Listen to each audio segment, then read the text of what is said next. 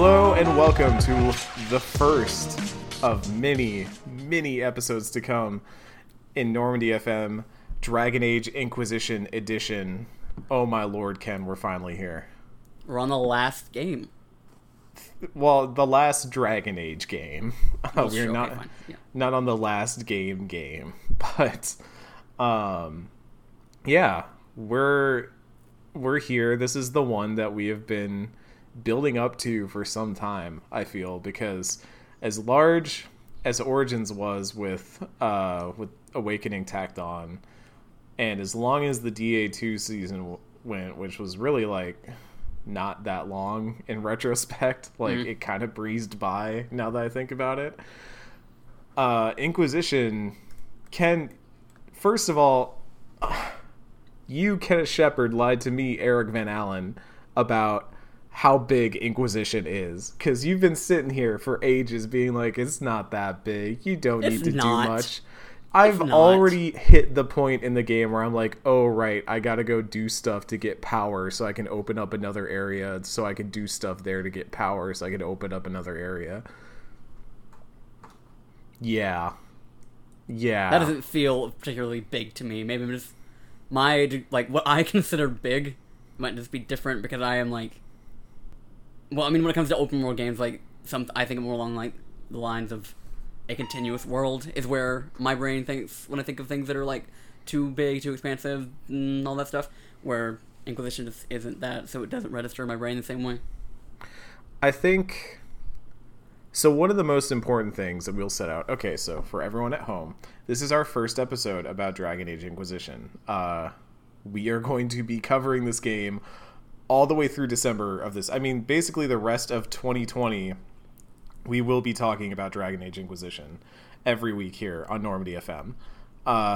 And the weird thing about covering this game, like criticizing, analyzing, like doing this sort of recap every week, is that Inquisition is structurally a very different game from, I think, most other BioWare games, with the exception of Andromeda, obviously. And because of that, it requires a little bit more, let's say, flexibility in how we talk about this game.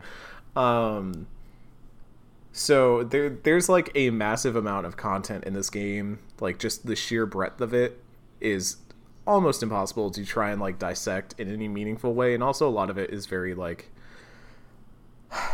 I don't mean for this to sound derogatory, but it is like surface level. I mentioned in a previous week that I was playing in the hinterlands, and there was like a fun little quest where I came across a scout who was all worried about his missing partner. And I found the partner, and they were hanging on a mountaintop with an apostate, and they'd been attacked by some Templars and stuff like that. So we helped them kill the Templars, and we talked to the scout, and we were like, oh, you were having a secret rendezvous with your apostate mage pal, and you didn't want your partner to find out and get you in trouble, and now we, the not quite Inquisitor yet but still part of the Inquisition, are here, and you kind of have a choice of whether you're going to turn them in or whether you're just going to be cool with it or not. And those are all like well and good, and I think they're fine, but they kind of feel just very, the best ones feel just serviceable in a way that's like, okay, cool. They put some story around me doing a thing. And then other ones are just straight up like, hey, go kill 5 of these animals and bring back the pelts so that way we can like have blankets again. And those are a little bit more just Filler. Yeah, but like in a way that not even Andromeda had. Like, and it feels weird because Andromeda came out after Inquisition. I feel like part of the things that were not in Andromeda were missions like that. I felt like I did not run into quests that were like that very often compared to how often I'm running into them here with Inquisition. But the other aspect is just that like this is such a massive open world, and then there's like another layer of metagame on top of it with unlocking different areas and the power and the advisors and the Inquisition perks and the holds, like the keeps that you can acquire over the course of the game and things like that. It's a very dense game in a way that I don't think any BioWare game has been, to the point that it's like, I can't believe that this is what they, like, if you were just to solely go from Dragon Age 2 to this, it is so night and day. Like, going from that small scale, very focused story to, like, we are telling the grandest epic in the world. But I will say, so far, I am enjoying my time with it. If I can just... If I can just give everybody, like, everyone that's listening, if you've never played this game before, or if you have and you just, like, maybe it's been a while, the best advice I can give with this game is to critical path it. And that, because I think in similar ways that we talked about with Andromeda, like, the bulk of this game and just, like, the sheer amount of stuff in it, I feel like detracts from what I think is, at its core, like, still a very singular BioWare story, and, with the same missions and characters, and so, the format of those older games, just, it's surrounded by a lot of time-wasting open world bullshit, where, and I think that has been to the game's detriment in the long term, because I think a lot of people remember that sort of, that glut that surrounds all the actual good stuff, and I think if you want to take away the best parts of this game, I think playing it as much like a more traditional BioWare game as you can will really help you in the long run. And to, like, if you're playing it specifically to play along with the show, we have tried to format the season to accommodate that as best we can. We might run into some setbacks on that eventually. I don't think we will. I think we kind of learned from Andromeda and kind of like where the format didn't work in the way we wanted it to. So yeah, just kind of like don't feel obligated to exist in every corner of this universe, because I don't think it's as rewarding as just kind of like sticking to the parts that matter.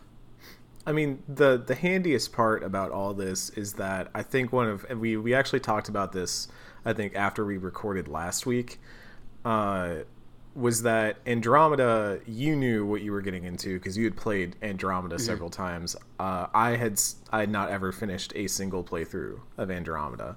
And so in that case, it was this awkward situation where I was kind of experiencing a game for the first time, and you were playing a game that you played a lot of times. It was a little bit more of like a guided tour of Eric through Mass Effect Andromeda, whereas like I've played Dragon Age Inquisition all the way through, and I think my first playthrough was somewhere in like the 65 to 70 hour range, so I spent a lot of time with it. And that is just like, if you're hearing that number and being kind of like intimidated by it, that is also like to some extent, like, you did really engage with the side stuff, because I think if you do like sort of critical path it, or at least BioWare critical path it, you can get through this game in around 30 to 40 hours. I'd still say that's pretty meaty for a game these days. For sure. But it's amount that is like a little bit more, it's closer to the hour counts that you would get out of a Mass Effect or like a Dragon Age 2. Like, I think my Dragon Age 2 playthrough was ultimately like 30 hours, I want to say. And that was with us doing all the different side quests and stuff like that. I think I 100%ed Dragon Age 2 by the time I was done. I think the only quests I didn't do were the ones where you like take out the gangs or whatever. Right. I did everything else. But with Inquisition, I'm still kind of feeling out how much time I want to put into it. Obviously, like, we are getting into the busiest time of year for Ken and I as well, so that's going to have an effect on things. But obviously, we will keep up with every week of it. But it'll also be interesting kind of figuring out. And the reason why I wanted to cover all of that to start is that this week, this intro week, this table setting week, is going to be very dense. We've got 2 main quest missions to get through, as well as all the recruitments for all the companions, because 3 of them happen as part of the first main quest mission, and then 4 of them happen depending on when you decide to do it, and obviously they are all optional, after the second mission, before, you know, all the Haven stuff happens, and then the other two you recruit depending on which route you take with the Mage or Templar recruit. So there's like a lot of cogs turning in the background. So we kind of decided that the best way to handle that was just make this episode very dense and get a lot of the table setting out of the way and a lot of like our upfront thoughts out of the way before we got into it. So with that in mind, Ken, do we want to talk about the characters that we made before we jump into talking about, just the opening, the frickin' opening of this game, man. Like, oh, I talked about it last week, but like, I love that when you boot this game up and you have this, you're just looking at this scene of mages and Templars walking in these single file lines towards a building. And at this point, you don't really have context for what's going on, right? You just kind of see mages and Templars, and you get in your head like, okay, you know, something's going on here. They're not fighting, which is weird. So maybe they're gathering for something and it's big. There's a big deal going on. And then when you hit New Game, like, it just blows up. Like, the place they're going to just blows up, and people are like running and screaming and stuff like that. And the first thing I thought of was the Kirkwall Chauntry, right? Like, it's the same sort of thing where this huge explosion happens. There's all this panic. And so I feel like right away it almost sets you up for like Anders is at it again. Which, if you let him live, is a worry you would have. But if you tie off your loose ends like me, but beyond that, we like jump right into character creation. We get to make our character, and we get this little like dreamlike sequence. And Ken, I know you used your original character, right? The sort of canon character that you always use. Yeah. So I guess something that's worth pointing out is that, like, in character creation, there are 4 races that you can play at this time. We're back to multiple races, multiple genders, all that. I mean, we had male and female Hawk, so. Yeah. So that's human, dwarf, elf, and then Qunari. This is the first time Qunari has been playable. So, you know, I'm given all these options, and I still end up doing the same thing I did every other game. I end up playing as human, male, mage, which the interesting thing about... So, like, they do, in a way, have, like, the same sort of origins that you do in, like, the actual Origins game. You don't play through them necessarily, but, like, depending on all of those different factors, your character will have a very specific backstory that they don't really necessarily show you, but they at least tell you. So, like, by my playing as a human, even a mage, my character was, like, from nobility, and he was part of the circle when everything happened, Dragon Age 2 happened. And then, so he was basically like one of the rebel mages, and he has noble ties, which will come out at some point. But throughout the entire game, like, my backstory as a mage that was at one point part of the rebellion is brought up throughout, and they go out of their way to like have like special dialogue, like both like people talking to you as well as things that like you have like special dialogue choices you can make that kind of tie into that same backstory. So yeah, that was my character, and that, like I did with Origins and Dragon Age 2, I added a human mage, and I'm coming from a very mage centric background. Yeah, for me, I made the first time I played this game, I'd say a pretty similar route to what you did. Human male mage. Obviously, you went for very different romance options than I did. But I definitely played like a rebellious sort of mage who sided with the mages and wanted to abolish the circle and all that kind of stuff. And this time around, obviously, for Normandy FM, I've been trying to play some different characters, play some characters that are offering a viewpoint that, I mean, I've seen before. So I mentioned it before, but I'm playing a female elf rogue, which is already just a really drastic difference. I was kind of waffling between whether I wanted to play Qunari or elf, and because I felt like Qunari, that's a viewpoint we don't get to see anywhere else in the Dragon Age universe, and I thought that might have interesting backstory, but I ultimately settled on elf because I know what happens in this game, and I feel like that particular viewpoint will shed a lot on it, which it already kind of has, and also B, I wanted to see how much BioWare's writing about elven characters from elven perspectives had changed between Origins and Inquisition, because I played City Elf in Origins and I found some of that stuff very interesting, but felt it was very, let's say, contained between different areas. You know, when you went into an area that was very elven or had elf stuff in it, then all of a sudden you'd be like, oh yeah, I'm an elf too. But elsewhere it was never really commented on, and already in Inquisition they do a really good job of stressing the sort of tensions that exist. I mean, I am constantly getting remarks where people will immediately distrust me just based on the fact that I'm an elf and all that. And I think the other interesting aspect is that while you get to, depending on what you pick, you know, there are kind of different origins and things where you will pick like, oh, I'm human, you know, human rogue, and they'll pop up with a thing that's like, here's what your origin backstory is, and it'll kind of give you a little brief on it. And I like that because it lets them kind of establish a baseline for you, even though it doesn't feel as flexible as the Dragon Age Origins, but at least they're kind of being like, hey, this is what your character was up to. This is a thing that we've written that we feel like makes sense for both the race you chose and the class you chose, for why your character, because that's ultimately the question that they have to answer, right, is why your character was at the right. Oh crap, what's the name of the thing? I can't remember. The first thing that Eric has forgot this season.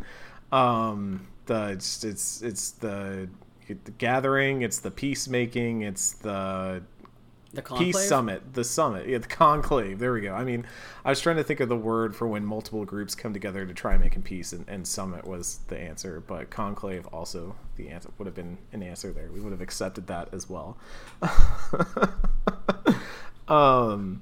They also need to come up with a reason for why your character was at the conclave. But the thing that I've liked, especially in early hours, is that like once we get a little bit of freedom here, I got to talk to characters like Josephine and basically kind of in character role play out my reasoning for why I was doing different things.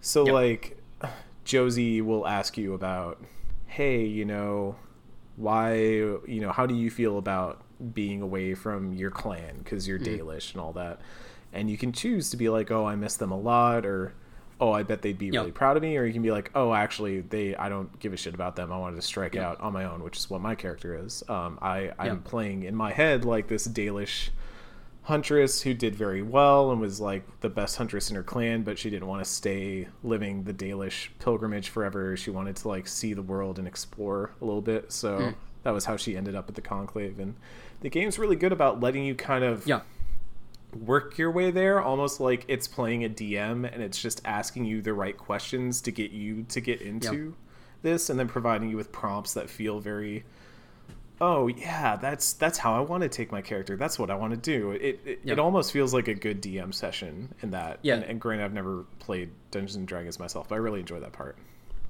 Like I guess the equivalent stuff that I had like the conversation with Josie was, she asked about like, you know, my history with the Circle, how did I feel about the rebellion, but there's also like these really charming little smaller role-playing moments you can get, because like she talks about like, you know, the Templars, and you have an opportunity to say, oh, I had like this huge crush on one of the Templars at the Circle, and then she's like, wait, what happened? And then you can be like, oh, I was too nervous to actually say anything, so it never went anywhere. But it's just like little, it's really interesting to go straight from Hog to this, where I feel like, or it finds the real best of both worlds for the role playing that Dragon Age has let you do over the years, because Origins, you got this completely blank slate that like, but you also get like text, your actual dialogue choices are through text, so like there's no sort of like dialogue wheel friction where like you get like you pick a dialogue option and it's not exactly what you want, but it's close enough so you can live with it. Inquisition still runs into those things, but like it still gives you the tools to really flesh out a character and their motivations, their worldviews in ways that I don't really think that they've ever been able to portray in this more holistic way in any other game that they've done. Because even Shepard, like there's sort of like a baseline of who Shepard is, whether he or she leans Paragon or Renegade, but the Inquisitor, through coming like from all these different possible backgrounds, it would be very, very difficult to manage that and like still give people like a sense of ownership over their character, which I think they really have done very well in Inquisition. Just because like there's like such a breadth of motivation and character building that you are able to have agency over as a player, and it gets into like the themes of like we can put a pin in some of this, but like how your character handles religion and sort of like an incoming holy war, and how they feel about being put kind of in the center of it in ways that, like I said, like I even like Shepard is my favorite BioWare protagonist, but I've never been able to have that level of control over him. Yeah, the more I've been playing this game, if you look at a character like Hawke or Shepard, it always felt like I was kind of I was driving a character almost. Like someone had handed me a character sheet and it was like, okay, this is the character you were playing. And with Hawke especially, it felt like once I had kind of locked in what my personality was as Hawke, that was it. That was the character development that was done. And I love, like, don't get me wrong, I love sarcastic Hawke so much. Yeah. But I didn't have a lot of, let's say, wiggle room to develop Hawke beyond that. You kind of just fell into one of those archetypes, and that was that. And also Hawke is Hawke, and on the flip side, like you said, Origins is just, you have the blankest slate of a protagonist, like the most cardboard cutout insert yourself character ever, which can be good in some ways. Like I don't think that's always necessarily a bad thing, but I don't feel like it particularly did anything interesting with that idea either. It doesn't endear you to... What's up? I would say it doesn't endear you to that character in the same way that I feel towards the Inquisitor, who feels like I could write you a thesis on who my Inquisitor is, where the Warden was just this fucking dude that... And I also think that this comes into like the story of Origins was not inward or introspective in the same way that I think with Inquisition is, or even Dragon Age 2 wasn't really either in that way, because like you said, you kind of take what you get with whichever kind of personality you kind of lean towards the most. Where there's just like so many opportunities for characterization for the main character that I don't feel like BioWare has ever done, and like they didn't replicate it really with Andromeda either, because I feel like to an extent Ryder was also kind of like a Hawke character where you're falling into like a very like kind of a, I mean there's some diverging points, but like there were specific personalities that you leaned into more so than belief systems, and just sort of giving more of a flavor to her perspective than you could ever give before. Yeah, like these little moments, and I think it's important that we highlight this just as like the way that your character develops throughout the game, and you get these chances to just be like, hey, I'm going to like my character, my Inquisitor feels separated from me. It doesn't feel like an insert, but also it feels like I'm almost developing collaboratively with the game. Like the game is saying, hey, we've got some ideas, now you meet us halfway, let's build together. And I think that's something that is honestly really cool to see in a role-playing game, period, because I feel like that's just not something that happens. Usually it kind of goes one way or the other. You play a very set character, or you play a very blank slate that you kind of have to put yourself into, and so to see it kind of meet you halfway is very interesting. But we open after our cold open and our character creation, and we have this weird wacky dream where we're running from all kinds of monsters and we're climbing up this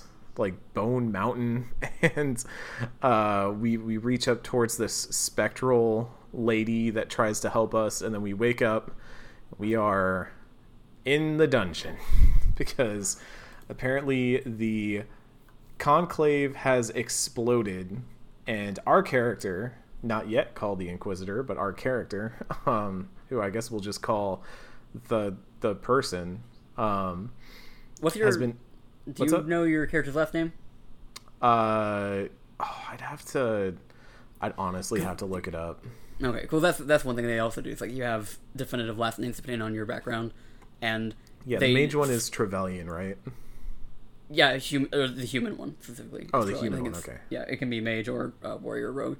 But that is also something interesting they do, is because they did not do this in Origins, despite the fact that you had to find last names. Characters will acknowledge you by that last name occasionally. And this is something I guess we talk about more as the season goes on. But, like, they do a lot to kind of, like... It was always kind of weird to me when in Mass Effect where, like, the closest people to me would call me Shepard, like my last name. So, like, they give you, like, kind of, like, pet names and other things to, like, kind of... There's a lot that's done in terms of, like, how people refer to your main character that kind of... Well, I mean, Ken, if you want to hear about my experience, most characters call my character Knife Ears, so that's fun. Well, that also happens. I mean, people just call me Mage, I guess. Yes. I'm telling you, like, playing this game as an elf is definitely, like... They drive home like, hey, guess what? All those times that you got to like briefly like peek in on how much it sucked to be an elf, you're gonna live it the whole game, and you're gonna get fed up with it, and you'll probably start snapping at some people too. And God knows I have, because my Inquisitor's not fucking around with that shit. But yeah, it's very interesting. So. As we come to, Leliana and Cassandra are questioning us, very similar, again, to Dragon Age 2. We are the only survivor of an explosion at, hey, guess what? The Temple of the Sacred Ashes, which is where this peace summit was being brokered by the Divine. Right now, everyone pretty much thinks the Divine is dead because there was a massive explosion. They have not been able to find the Divine or anything.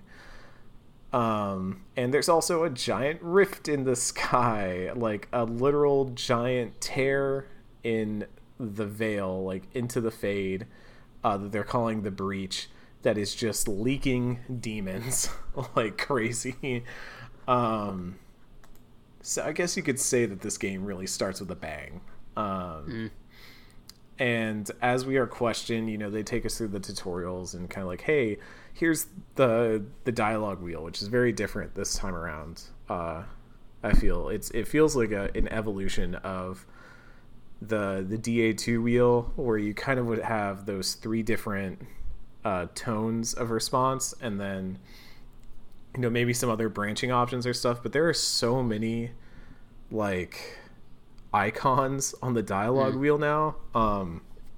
There's like the crying eye, which is like the sad, like sympathetic one, or like the knight that's all red and has his arms crossed, he's really mad, it's like that's the aggressive one. Or you can just have a thumbs up, which is like approval, or you could just have like God, what's the one that's like a star, where it's like that could open up different conversation paths within the conversation. But then there's also the one that means that you only get to choose one of these, and then there's the romance, and then like there's so the ones that are like specific to like background and stuff. Like the mage one has like an open hand with, you know, what looks like a spell being cast. Yeah, and then you have ones that are like you have race ones, you have class ones, you have different ones that you can unlock later on, which are part of like the history knowledge perk, or like the underworld knowledge perk and stuff like that. Man, there's a lot of dialogue options in this game.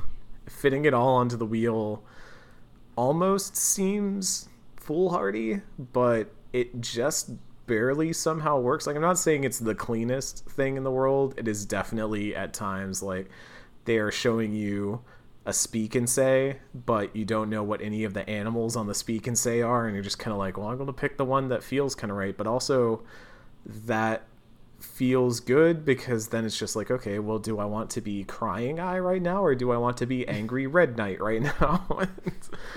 I mean, that's in a way that's kind of intuitive. Like, you know, it's not saying outright like pick this one to romance somebody, but if you see a heart and the line is like, yo, you looking thick. Like, that's, you know what you're gonna say to Iron Bull. So I don't know. I go back and forth on this. I'm kind of interested to hear what you think of the dialogue wheel, because part of me is like, it is massively overstuffed and sometimes completely unclear in a way that is not helpful.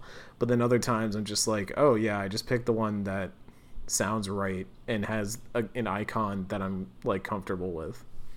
Well, I think something that's like, I guess, important to note is that a lot of those sort of special icon dialogue options aren't there a lot, like, at once, and so like we listed off so many different types of dialogue options that it brings up. They're not, like, those are very seldom on the wheel at the same time.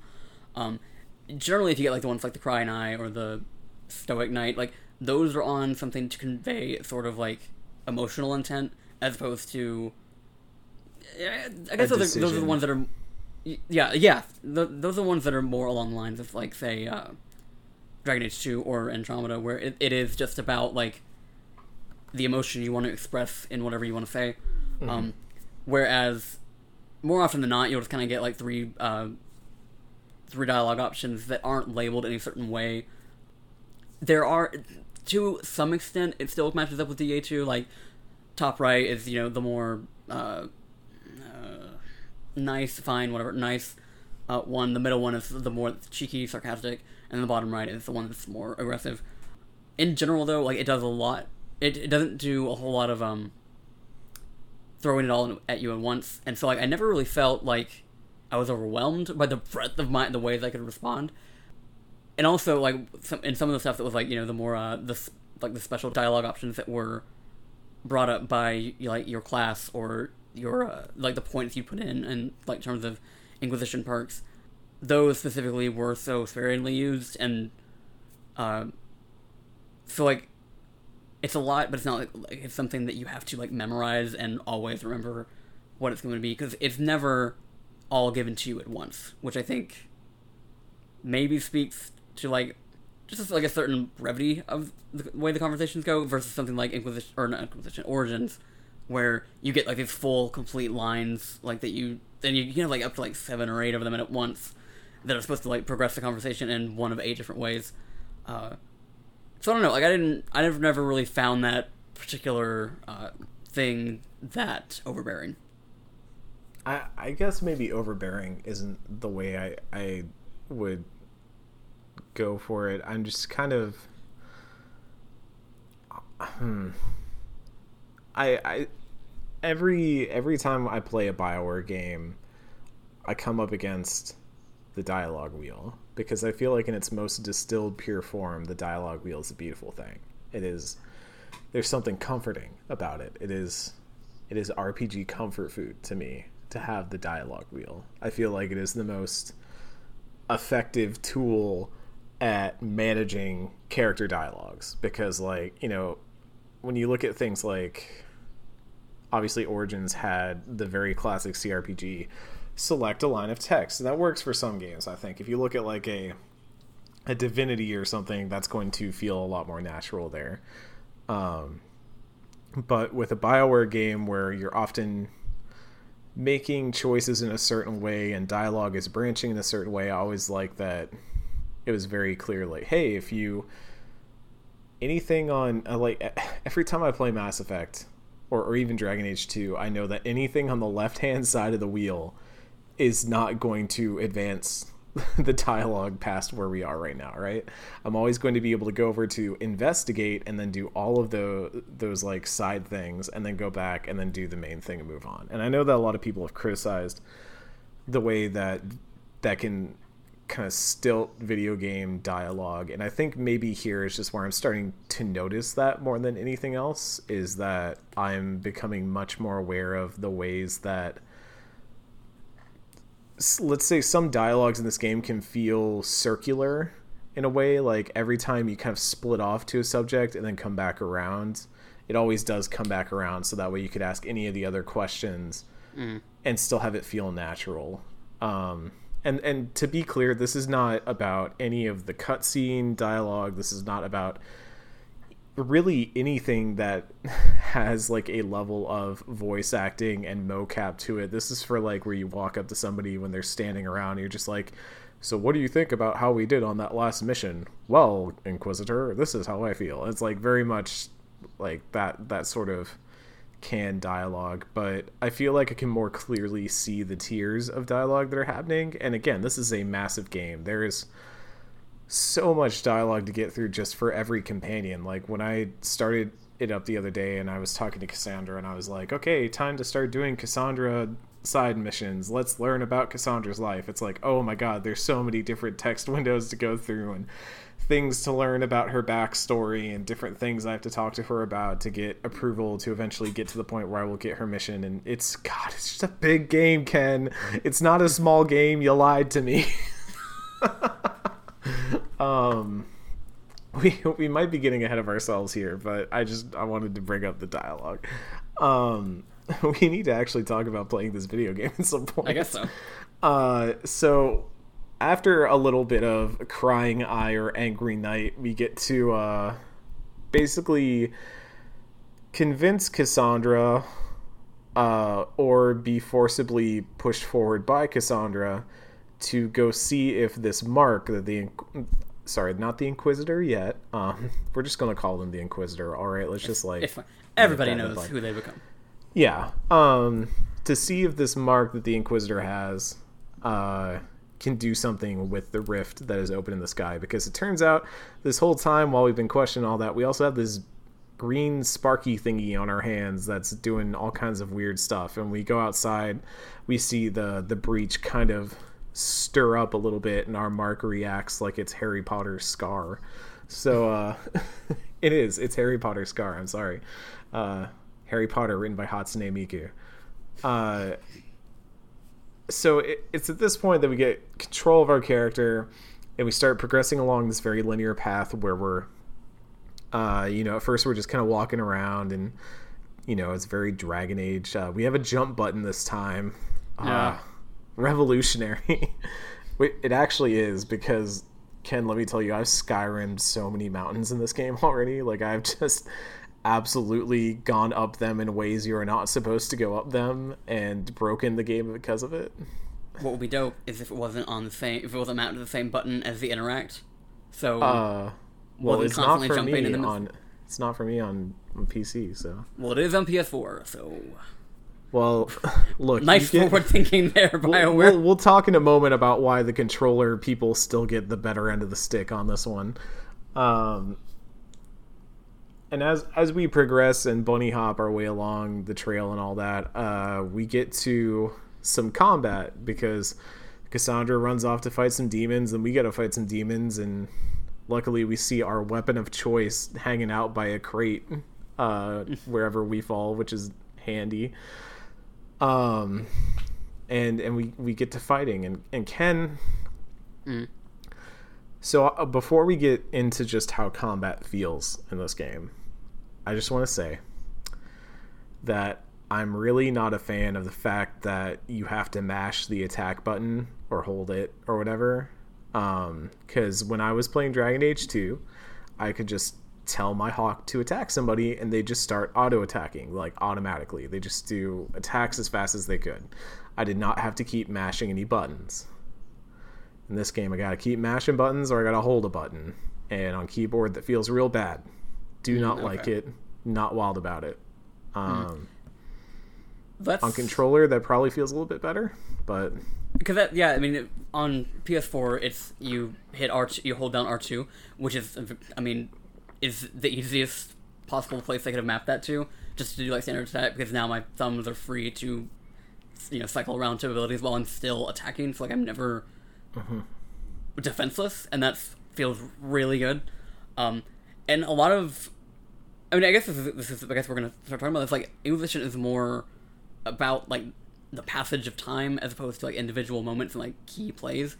At least like playing as a mage, I can't really speak to anything else. But so a lot of it is kind of, I'm trying to think of the best way to explain this. basically, like, you're given the actual, like, tactical view on console for the first time in Dragon Age, and a lot of it has to do with setting up things and then, like, very, like, periodically, like, moving time forward.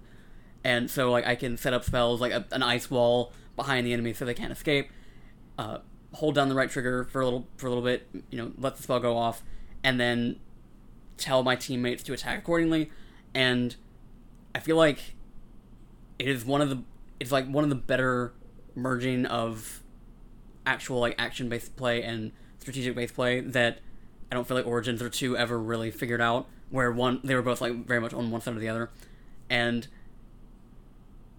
it makes Inquisition just, like, altogether the most satisfying to play for me, just because there is always a sense that I can very seamlessly get from the more strategic, tactical play that I might need at any given moment versus, I get to, like, a more simple fight and I can just, kind of plow through it through the action phase instead. And it kind of is what I'm, like, and we talked about it, like, with the character creation, sort of like the way it lets you roleplay. Inquisition might be, this huge-ass open-world game that a lot of people remember it for, but I don't think the game gets enough credit for really figuring out what is the proper happy medium of all of these systems that it has tried to do across Origins and 2, and I feel like that is best exemplified in the combat.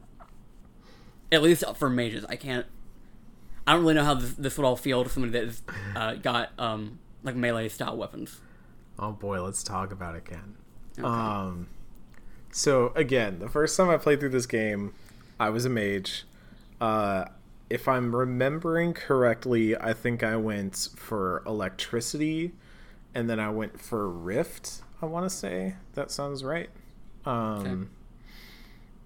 And my experience was pretty much, like, I loved the combat. It felt really good. Oftentimes, I'd be switching between the strategic and the in-person view, and I've seen a lot of people refer to this as, like, MMO combat, where you're kind of going through spell rotations and you get into a very natural groove.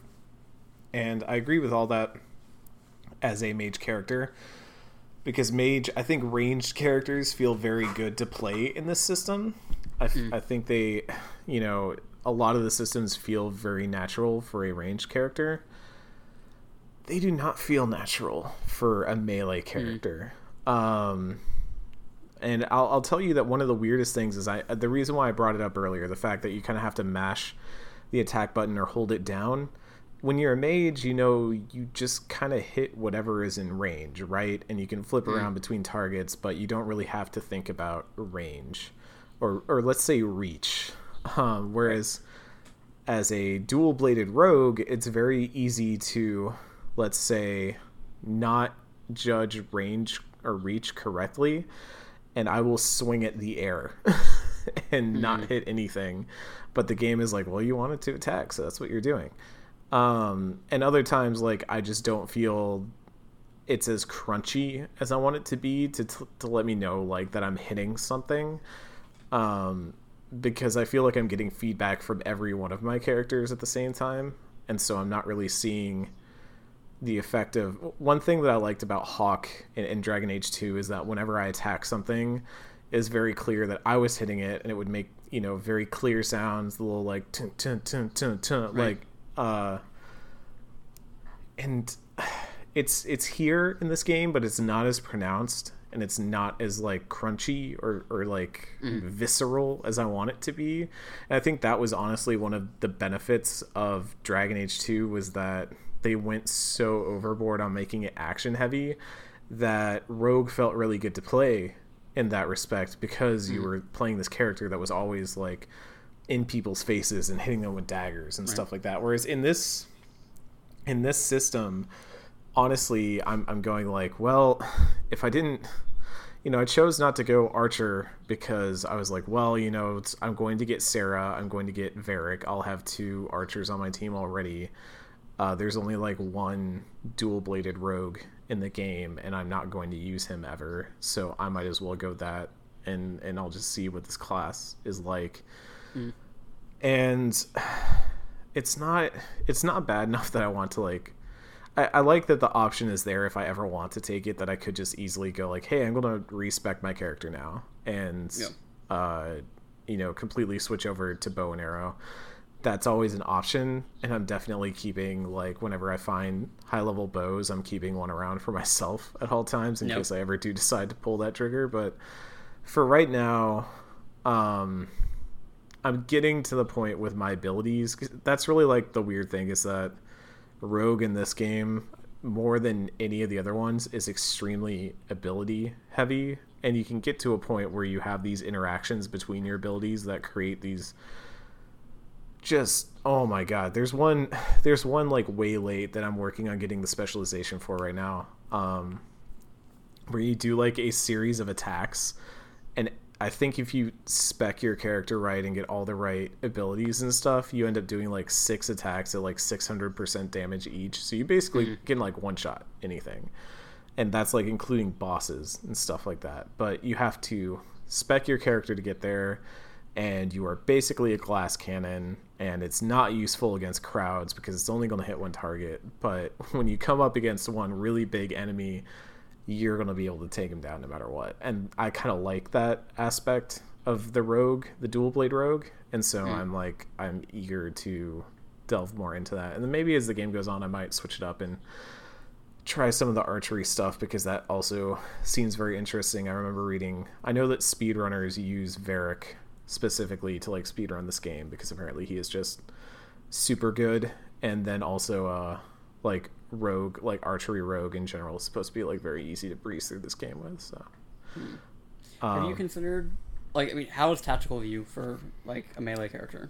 It's not good, because it's really hard to tell what you're hitting, and I'm finding myself using just kind of action combat more than I am tactical combat, and I think that's just a reflection of what my character does. When I was playing a mage, I was using a lot of spells that were about positioning and putting things in the right area and hitting the most enemies that I could, and kind of forward thinking and stuff like that. Whereas when I'm playing as a rogue, I'm very much like hit my stealth, look for the highest health, highest value target on the field, take them out, duck back into stealth, do it all over again. So I find myself in that playstyle, like not thinking as much about overall team strategy and overall like team positioning, and more like, how can I be doing the thing that will work best for me? And in some cases I've had to like go out to tactical view and be like, hey Cassandra, like stop defending the Inquisitor who's running around in stealth, and please defend the healer who's getting walloped by like 6 characters. But overall, tactical views, not really. I was using it a lot more when I was a mage than I am as a rogue. Anyways, the other thing that we also learn about here is healing potions. So I guess we should probably talk about how healing in this game works too. And it doesn't. Yeah, I mean, well, okay. Let's explain how it works, and let's talk about how we like it. In this game, characters themselves do not have healing abilities. They have barriers. Mages can make barriers. And I think there are like some different skills and perks and stuff like that that can cause some sort of like either armor gain for warriors, or I want to say Assassin has at least one ability that might let them heal, but I might be wrong about that.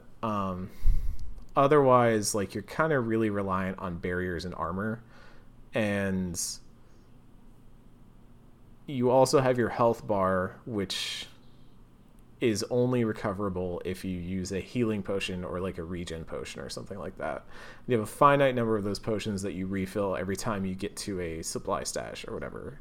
And those, I think the number that you hold is universal. Like if you have 9 or 8 healing potions or whatever, then that is how many your entire party has. So it's not like everybody has 8. It's you have 8 total for the party. I like this system. I'm a fan of this system. Okay. And I will tell you why. The first thing it does is it lets healing feel like less of a burden. Let's put it that way. And I like the fact that in a pinch, any of my characters, like, I'm not immediately doomed to a wipe the second my healer goes down, you know? Whereas I felt like, especially when I was playing Dragon Age 2, if Meryl or Anders went down, then suddenly, like, combat was either completely insurmountable or just extremely difficult, because suddenly, like, the thing that was keeping my characters alive is now dead. Here, I've at least got some level of salvageability left, but I have to make a very conscious sacrifice to do it, which my long-term health pool, you know, I have to sacrifice that if I lose my short-term.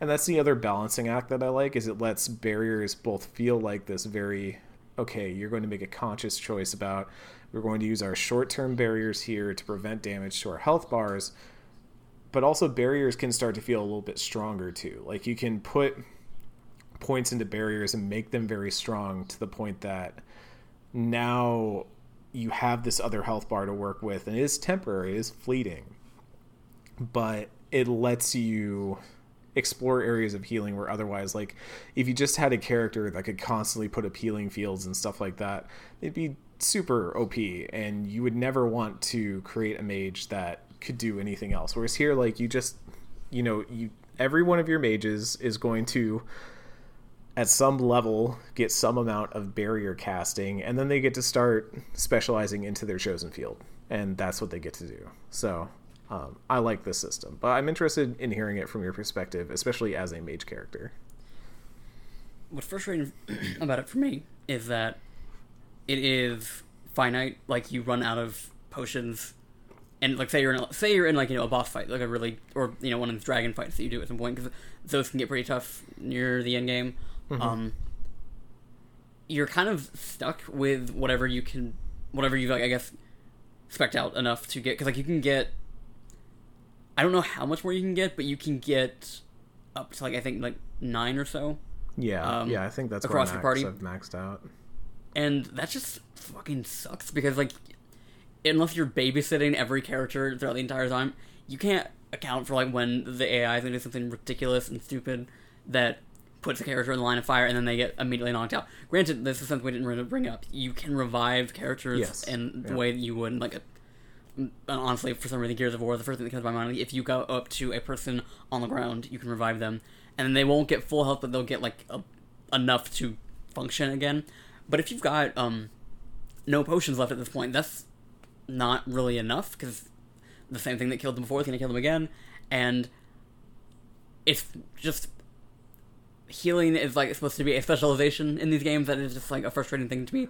That is, like, a playstyle that's completely been taken out of the equation, and I'm not super satisfied with the thing that they switched it up with, because, like, the one thing I think that it does that is kind of nice is that it makes party composition just, like, more free, because, like, you kind of always had to have Anders and Wynn with you in the past 2 games just because you needed somebody to do that thing, where if you put it where everybody can do it, you can, you know, play around with your party makeup in ways that you couldn't before, at least not necessarily viably.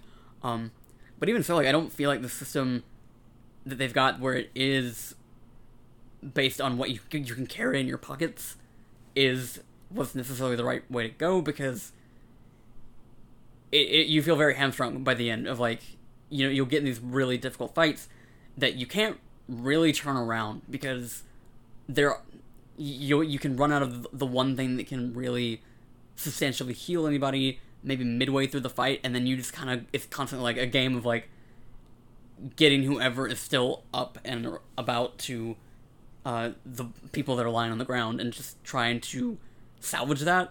And it's just, I haven't run into the issues with it yet in terms of the playthrough that we're doing now, but I remember fights against, like, dragons and some, like, the late game stuff in Trespasser that was just, like, this constant thing of me, like, trying to switch around to characters and get people to just revive other ones, and it's just not the loop that I want. I would like for there to, in whatever form Dragon Age 4 takes, like, if they can maybe find a way to make the reviving system work and also still have a fucking healer, that would be dope. want to say that there are some higher level mage abilities that maybe you get like a revive. I don't think you can. No, you do get a revive. I do definitely know that, but there is no just like standard healing. And even that's like so high level that I didn't get it until, or I think I eventually expected where both me and Dorian had it just in case one of us went down and the other one also had it. I don't know. It's just like healing is like a very standard thing that mages are supposed to be able to do. Not just in this game, just like in the way that RPGs are supposed to handle. Like I don't like that healing is this like resource, this finite resource that you can run out of and then find yourself in a position where fights are just constantly trying to work your way around that. Well, I mean, it's also worth mentioning here that like lyrium has also, or like mana has also changed in this game. It's very different from what I remember. Yeah. You're gonna have to go over it because again, I've not played like the mage side of this game for like 5 years. So it's basically like you have like a universal cooldown, which is like you see it through like on your power wheel. It's like you've got like this line that goes all the way around, and it's constantly like going back and forth. Like you need to have like a certain level of cooldown done to do certain abilities, and so like sometimes you'll have to kind of stick out with your regular attack while you let that cooldown completely recharge. Then you can use the more costly stuff. I think it works because like again it makes it where your abilities are not part of this very finite resource, which is a really frustrating thing, specifically in Origins. I didn't run into it as much of a problem in 2, but just like constantly like being without the thing that lets you do your abilities and just like play the game like in a way like this is more of like a granular issue, just like to be like, oh, this thing prevents me from playing the game, which is maybe a little bit petty and like maybe not what I really want to say, but it at least can feel like that in the moment. Like I am not able to turn the fight around because I've run out of the thing that I just didn't have enough of at the time. And so I really like Inquisition system, which puts everything like I never feel like I am unable to use abilities that can turn fights around. It's just a matter of like really making the most of the time between using one ability and the next. Mm-hmm. I brought it up because with that system, I think if you had just like direct healing, then that would immediately just imbalance the game, right? If you could just always heal without penalty. Because I think the general idea is that they want you to be making a choice, right? Like healing is you are undoing damage that the enemy has done in some way. And so like, what are you giving up to do that? And in previous games, it was, okay, you're giving up lyrium, which you have to either, or mana, which you have to either like earn back over time or consume a lyrium potion to quickly recover. It's like, okay, you've made that choice. That is the sacrifice you were willing to make to undo the damage that the enemy just did to you. Whereas here, I think if you just had no cooldown, like cooldowns was the only cost, the only thing you're giving up, like that you're trading off is damage. And that's it, like potential damage. So then fights quickly become just an inevitable war of attrition at that point. And the only thing that's going to really stop you is if there's an enemy that does so much damage that they can kill you faster than you can heal, and then that feels really bad because it's like, oh well, this enemy just hits me so hard that I can't even heal it off. But that's the only way for them to like counteract the fact that you can always be healing. Well, I think that the way to kind of like counteract that, instead of making healing a resource, like make healing spells the most costly. Like maybe you can only heal one party member at a time instead of like the group stuff that they have in Origins and 2, and then make it like, okay, it's got its own. Oh, something I maybe need to clarify is like there is a universal cooldown, but there's also like individual cooldowns for each ability. Mm-hmm. So, say you've got an ability that maybe has like a very small individual cooldown, but it is costly for your universal one. So, it's similar to like an EX meter in a fighting game, right? Yeah, that's a decent way to put it. So like in this, hypothetical that I'm bringing up, say you've got a healing ability that has maybe a 30-second, 45-second, minute-long cooldown, can only maybe heal one party member instead of all of them, and it also takes up all of your universal. If they if the issue is, the cost benefit of healing, I don't think that you need to make it whether you don't have potions, just make healing by itself a very costly thing to do on its own. I think the other important thing to know is that there are additional potions that you can get over the course of the game. Like, you can level up the potions that you have and then to make them more effective. And you can also get, like, one of the first potions I unlocked was a regen potion, which was, rather than a healing potion, or I shouldn't say rather than, like, I could have my healing potions, but then in another pocket I could have my regen potions, which were not going to heal me in a burst like the standard healing potions do, but they heal me over time. And that gave me, like, another, and granted, those are, you have to craft those, like, you have to specifically craft those. They are not something that just auto refills at every potion box. But in that respect, I was like, okay, well, it reminded me a little bit of The Witcher 3 in that, like, I was like, okay, now I'm thinking a little bit about, okay, I'm going to go into an area where there's a lot of enemies, or I'm going to have to go through kind of a gauntlet, or I'm about to go into a dungeon. I should probably stock up on regen potions so that way I have a lot of healing to work with. Or, like, vice versa, maybe I'm about to go into a boss fight and I don't want regen potions, I want lyrium potions, so that way my mages are constantly casting spells and putting barriers up and things like that. I think it just opens things up a little bit more. I definitely get what you're saying, and I do ultimately wish there was some, like, super high level way to just heal, because then at least it's something that you would have to invest into. It wouldn't be something that's just basic, and it would have some sort of, like, higher cost to it. And that way you're not, like, completely up shit's creek whenever you run out of healing potions. But at the same time, I like the game is basically telling you, like, hey, you have a finite amount of resources. When you fight an enemy like a dragon, okay, like, you have a finite amount of resources that you are going to work with to kill this thing. It's going to be doing this much damage and has this much health. How are you going to beat it with what you have? And do you need to, like, consider other ways? Like, if it's a dragon, should you be seeking out fire-resistant armor to make it easier to withstand attacks and things like that? I find all those choices interesting. Ken, we've spent already over an hour and we've barely gotten into the actual plot of the game. We're like 10 minutes into the actual game. So after we get through our tutorials and stuff, I mean, look, we're talking about the broad stuff. We're talking about, like, there's so much that's changed systems-wise between 2 and Inquisition that it is important for us to, like, address all this. Yeah.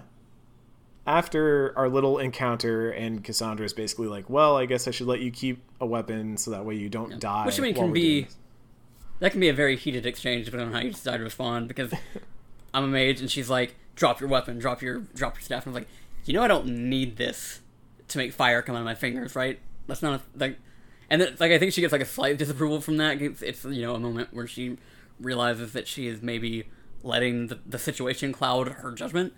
And it's one of those moments where, like, your class and your background gives you, like, an additional dialogue that you're not going to get elsewhere.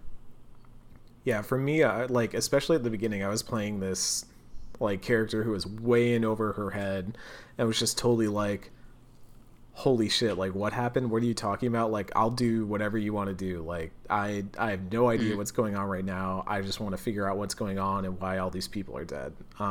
So my character was like, cool, I'll drop in. And then she's basically like, wait, no, never mind. I can't expect you to not get killed. You should hold your daggers. So,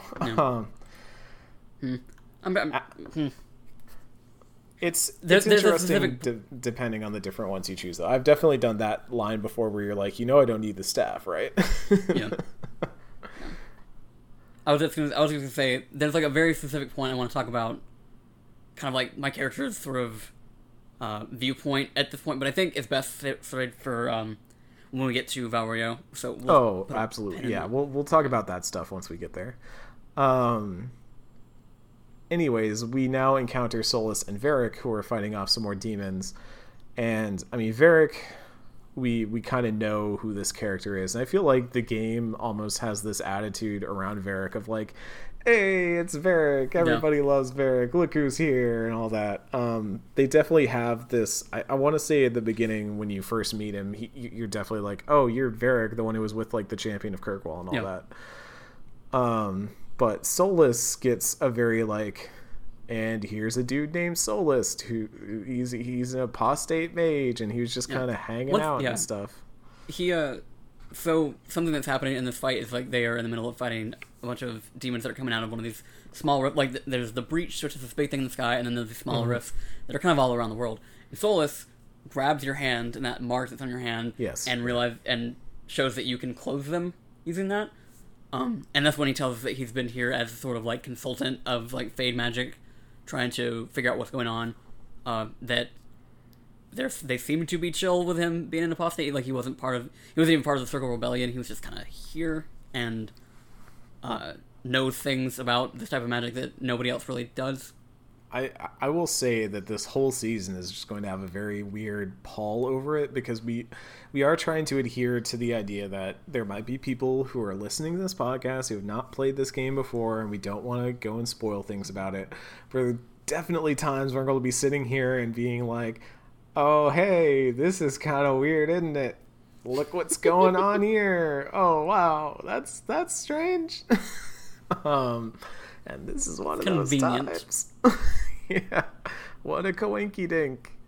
Here's Solus next to a rift. Could you be any more fucking obvious? I know, right? Like, yeah, it's like when you watch The Prestige the second time around, right? And you're just sitting there like, I am such a moron. Like, I should have listened to the exposition butler when he told me about what the theme of the movie was. Thank you, Michael Caine. That's what we need in Dragon Age Inquisition, is Michael Caine, the exposition butler, to come in and be like, this one's about closing the thing in the sky.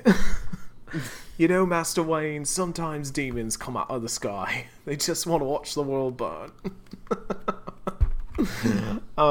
Anyway. I know, right?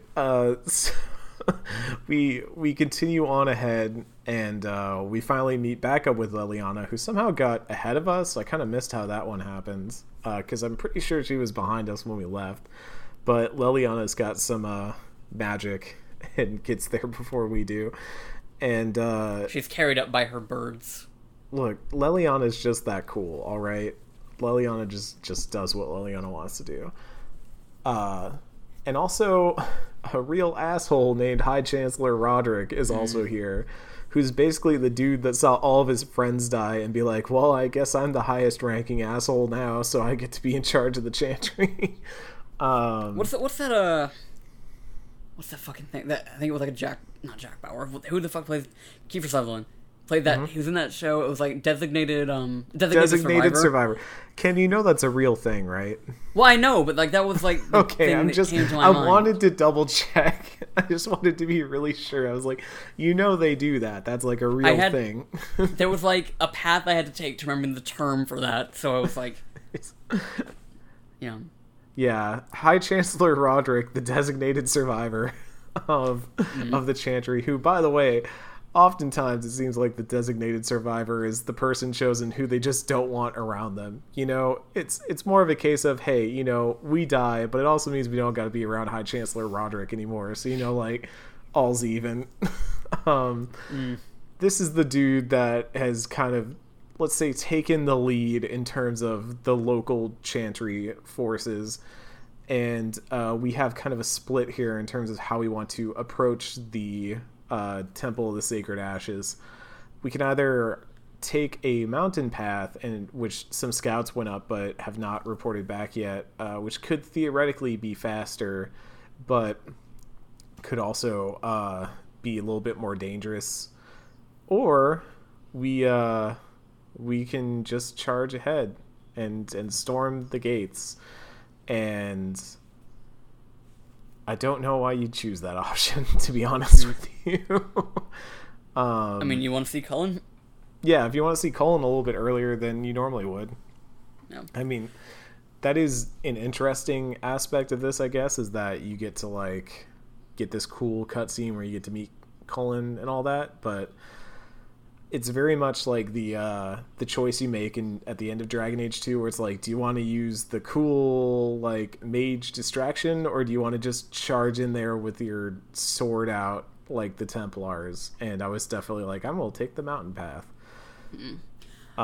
Even though that theoretically results in the death of soldiers or whatever. I don't know. So here's a thing that still to this day kind of gets under my skin about Inquisition. So when we get here, Cassandra looks to us and is like, what would you want to do? Like, this fucking nobody that, like, has no, like, short of having this thing on their hand, has no, like, real significance to anything that's going on. Like, suddenly... Well, you do have the thing on your hand. But, like, here's an issue I've never really been able to reconcile with Inquisition, despite all the interesting things I think it does with role-playing, and, like, really letting you craft the character in a way that no really BioWare game has ever really done. I feel like making the character, like, the chosen one that everyone follows and leads is one of the more unearned things in this game, just because I hate to use this term, but, like, there's some Mary Sue-ass shit happening in this game, where suddenly, okay, like, say you've got this character like mine, who is... I know, you're not wrong. You are not wrong. Okay, I'll give you that.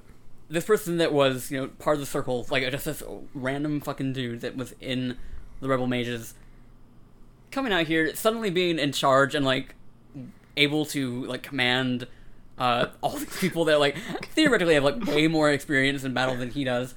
And then, like, not, like, this, I don't need to get into specifics of, like, how these things happen, but, like, there's a point where suddenly we're in Orlais doing, like, these, like, really, like, cutthroat, like, politics and ballroom dancing and, like, schmoozing with all the nobles and, like, this, why would my character know how to do any of this shit? Why would he be, like, this person that can just basically be whatever he needs to be in the moment? I feel in that specific thing, I feel like that was very much your character is kind of, you know, putting on a mask, let's say, to use a very blunt analogy for what that situation is. Well, sure, but it's just like... And I agree with you that they definitely do are like, hey, you know, your character has kind of stumbled into greatness here, but I do feel like there is enough room in dialogue choices and stuff that you can be this reluctant leader, that you can be this character who's very unsure of themselves. But at the end of the day, like, you do still have to be the person that steps up. Because, I mean, one, the game doesn't work if you don't do that. But also... No.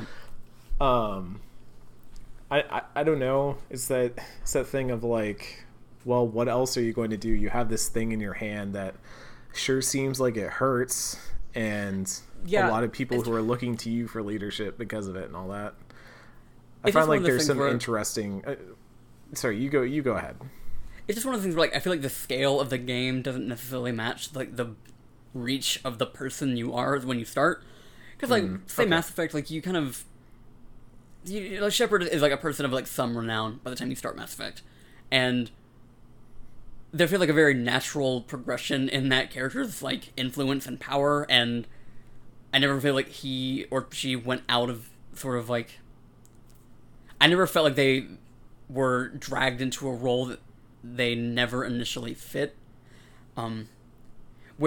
So like with Inquisition, like we talked about before, this is where the game kind of gets on that scale of like being, you know, for lack of a better comparison, like a Mass Effect 1, where you're establishing all these different conflicts and factions in ways that they relate to each other in a way that they didn't before.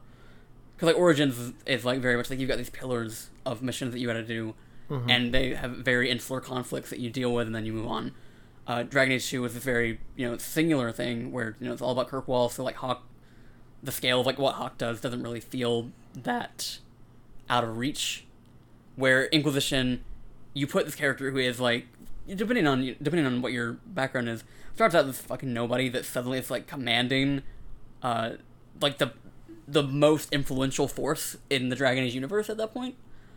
Well, and then like, we're skipping a couple steps to go from like where this character starts out to where they are when they fully become the Inquisitor and all that. Well, right, but like, I just don't know that. it feels like it jumped from Mass Effect 1 to Mass Effect 3 scale very fast, I think, is where I'm kind of landing here. I don't disagree with that. I think that's maybe what we're talking about in a future episode, like once we actually get to the part where they become the Inquisitor and all that. Right.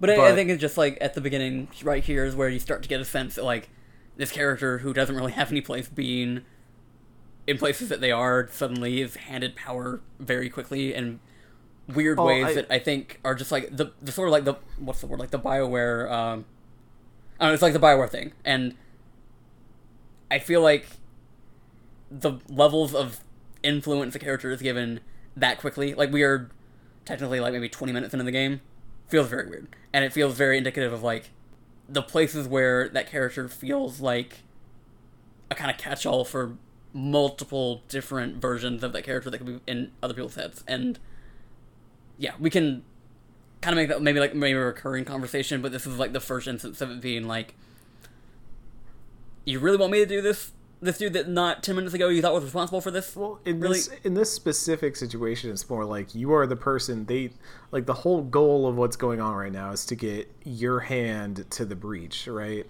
And so they're really more asking like, we have no idea if this is going to work. Like, there's definitely a tone of this could be suicide. Like, we are running into a pack of demons and we don't know what's on the other side yet, and we don't even know if this will work. So they're kind of just going like, I don't know, like, which way do you want to go? Because we've got two different options and everyone's split. So how about the hand that we need to get to the breach is the one that decides? And we've already had this sort of establishing thing of Solus being like, you know, kind of vouching for you and saying that, oh, I don't think this person is the one that caused the explosion or anything like that. Maybe it's a little bit different if you're a mage, because I feel like they pretty quickly wrote off the potential of me doing it, whereas I seem to remember as a mage that came up a lot more often, like, oh, well, he's a mage, so he could have done a magic bomb. Like Anders. You know, use that good old like gunpowder and poop. You know, that's the Anders classic right there. Anyways, once we get beyond the demons, either way we decide whether we go to save the scouts or whether we go to meet Cullen. I save the scouts because, you know, they're scouts, they're cool. Got to keep our scouts alive. They're doing a tough job. And they're also fighting like demons and shit. You know, like soldiers signed up to fight demons. Scouts just signed up to scout. And we get to the Temple of the Sacred Ashes. And man, this place is filled with red lyrium, which is already a strong sign. Just a really good sign that good things are happening here. And once we reach the rift, we get a vision of what is maybe the most unintentionally funny thing I've ever seen in a Dragon Age game. I'm just going to put this out there again. We kind of get some of the reason for why the Inquisitor has this mark on their hand. And it's that we stumble into this weird ritual in progress as a dark figure who we do not know yet. And the Divine, who's kind of being like ritual sacrificed, and our character just kind of stumbles in. And Ken, I honestly, I cannot remember if there is a better storyline justification for why our character shows up in this moment. All I know is that was hilarious to me, because I totally pictured my Inquisitor just being like, hey, so is this the bathroom? I'm looking for the bathroom, and it's Corypheus like doing it. Sorry to say that we've already talked about the villain of this game is Corypheus, but we stumbled on the evil villain doing his ultimate sacrifice and all that, and our Inquisitor's just like, I'm looking for the crappa. It's like this sitcom moment, and it just makes me giggle, and I liked it a lot. I don't think there is a better justification. Just throwing it out there. That's great then. You know, I love it. That makes me kind of like this narrative even more, that our Inquisitor is just some person that stumbled into Destiny. Because, like, that's like very I don't know what you want to call it, but it's like that's classic like mythology almost, like this idea that destiny finds a person and it tends to grab them at the weirdest time and their life is consumed by it and all that. And I like that idea that our character was just a normal person and they just happened to open the wrong door at the wrong time and ended up in all this. I think it also makes what I think is one of the overall themes of Inquisition a lot stronger, which is, without getting too sacrilegious, I think Inquisition delves into a lot of what, like, I don't know if ideology is the right word for it, but like what a symbol is to a people, and like what faith means and what hope means, and what like how people rally around hope and faith and a symbol of collective will and collective resistance and all that. And the idea that it can happen from any one of them and it's not this single person, but it is a unified force and all that. Like, I don't know, that strengthens that for me. I like that a lot. Mm. It's also just funny. So yeah, Cassandra's really, really ticked off because our Inquisitor and us ourselves clearly do not remember anything about this. And we quickly go about fighting a giant pride demon while also trying to close the rift. And then we finally manage to do it. And we close a rift and our mark kind of subsides a little bit. And we come to in a cabin way back in Haven. I guess we should have mentioned that we were in Haven, which is kind of this little town that is near the temple. Wait, isn't Haven... Yep, previously inhabited by a cult. Yeah, the one with all the creepy cult stuff that was going on in Origins. Okay, so the place where we murdered a lot of people in Dragon Age Origins. That's where we are now. Cool. I was like, I can't believe I only just now made that connection. I'm so far into this game. And we come to, and we are being heralded as the Herald of Andraste. And we get this cool... Not chill by me. Yeah. I mean, we get this moment where we walk out and everyone is like kind of forming their ranks to lead us to the Chantry and all that, like lining up for us and all that. It's very strange. So we gotta go to the Chantry. And we gotta talk to some advisors. So we get introduced to, obviously we knew Leliana. We do meet... I'm sorry, I'm reading the wiki to make sure I've got this right. Yeah, we do meet Cullen and Josephine at this point. So if we had not met Cullen in the previous battle, we now meet Cullen, and then also we meet Josephine, who's kind of an ambassador for the Inquisition. And this is when we learn that Divine Justinia's final orders were to reestablish a part of the Chantry called the Inquisition, which is like an ancient order that used to exist and then was kind of, as I understand it, was disbanded and kind of became what the Seekers and also the Templars were and stuff like that. And so now we are reestablishing a branch of the church. So I guess at this point, Cam, we should probably talk about the fact that we are working for the church in this game, ostensibly. We are a branch of the church in this game. Which I'm sure you're wild about. It's an interesting thing because you're kind of given, like, in the conversations you're having with Cassandra and Leliana and basically everybody, you're given the opportunity to be like, I don't believe that this was holy, because like in the vision that we were seeing, we saw this woman that saved us from, we were crawling up the what'd you call it, the pile of skulls or whatever. In the Fade, Bone Mountain. People saw us being helped out of there by a woman who they believed to be Andraste. I just think she had a cool hat. All the Chantry people have cool hats. I want a cool hat. They're weird rectangle things. Yeah, they look like plague doctors, but without like all the plague doctor stuff. I want the cool hat.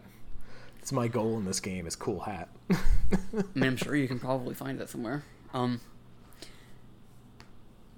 So, you know, we get the opportunity then to be like, we don't agree, like maybe we don't agree with the church, we don't agree with the notion that we were saved by Andraste, that we are some sort of like, prophet's not the word I want to use, but just like symbol of the Maker.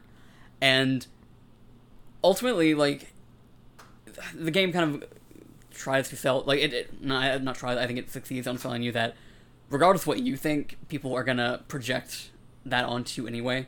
And I think that goes into what you're talking about, and which I think is one of like the really strong themes of this game is like faith finds a way no matter what happens, and there's gonna be a lot of people kind of like having to come to grips with like truths that they thought were the case aren't the case, and meanwhile we as this person, you know, from all these possible different backgrounds, maybe or like even considered kind of like sacrilegious or, you know, against the Maker's will, that is going to project it on us anyway. And it's one of like the really interesting role-playing elements of this game is kind of like figuring out where your character fits in all of that, like how they feel about it, and it's kind of made...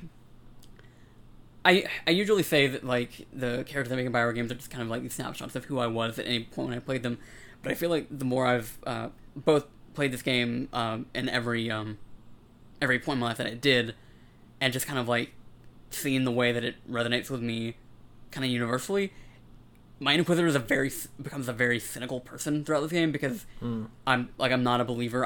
That is both something that I project in from my real life into this one as well, where I am watching people be... I'm trying to phrase this nicely because I don't want to like offend anybody that might be listening that is maybe religious, but like I am in a scenario where I know to some extent the truth of what I am and how I got to this point, and I'm watching it kind of being molded and weaponized and kind of like used to bolster people's faith. And regardless of what I say, like, no, everyone's going to find some way to kind of justify what they think I am, what they think my presence means. And it's, you know, it's a very huge friction between me and Cassandra, like even very early on here in Haven, to kind of like be vocal about what I believe I am, regardless of what maybe not the consensus, but like what people want me to be. And it's one of the reasons I think like the role playing aspect really, I don't think it would have worked in the same way as if it had been this way in Origins, or even 2, by allowing you that nuance to kind of react to that idea in ways that can be, you know, either you ignore it entirely, or like you're like me who's like pushing against it every chance he gets, or if you're a person who's maybe likes that idea of being chosen by the Maker, that you can approach that specifically in so many ways is one of the most fascinating sort of really frank discussions of religion I think most video games ever do. And it, like, not to skip too far ahead, I mean, just skipping to the end, my, like, projecting my, like, very anti-Chantry, like, doesn't believe in the Maker viewpoints, there's a point where a character is proclaiming that they are a god, and that I must bow to them, and, like, I can just say, like, I get a special dialogue option that says, I don't believe in gods. And then the fight starts. And it's just a really, I think it's one of the best particular themes and plot lines in this game, in how it lets you really express your ideas and your beliefs in a way that is, the world reacts to it in a way that nothing really like that has happened before in Dragon Age, or even Mass Effect, really. Yeah, my feeling on faith in this game is that, like you said, it just allows so much room for you to explore what that means. And, like, one of the most interesting things I think that this game does, like, in a higher level sense, is that you can start this game as a very devout character, and then due to the events of what happens, especially very early on, you can drastically change how you feel about that due to or vice versa. Yeah, and you can suddenly have things change, or maybe you have a situation that maybe makes you think that, oh, you know, some of this might actually be real, and I should be taking this more seriously. Yeah. But the things, like, for me, the theme of Inquisition has always been, like, what is faith to different people? Mm-hmm. And, like, is it a political tool? Is it a, you know, governing tool? Is it a thing about power? Is it a thing about community? Is it a thing about, is faith, you know, no matter what labels or words or theology we ascribe to it, is it a way for people to band together in times of need under something that they feel is so high, like so great, it is above any earthly, like, qualm? And that's kind of where Inquisition sits for me, is like the idea that a lot of characters in Thedas needed something that is so above the daily mortal petty squabbles that they had no choice but to set their arms down and band together. And that's kind of where my Inquisitor is sitting right now, where they're like, I think it is, again, very interesting to play this as an elf, because I've received a lot of very interesting dialogue options around, like, you know, people being like, oh, you're the Herald of Andraste, but don't you believe in the old gods, and don't you believe in elven gods instead? Which I think is a very interesting way of framing it, especially if you go down the Templar route like I did. You definitely get interrogated on that a lot, in a way that, like, then forced my character to start to, I don't know, codify what it is they believed or didn't believe and all that kind of stuff, which has just been, like, really cool on my end. But ultimately I feel like my Inquisitor, and I guess by extension my beliefs on all of this, is that no matter what, like, if this shiny green thing on my hand can unite people and end conflicts that are causing bloodshed across all of Thedas, then that's a net win.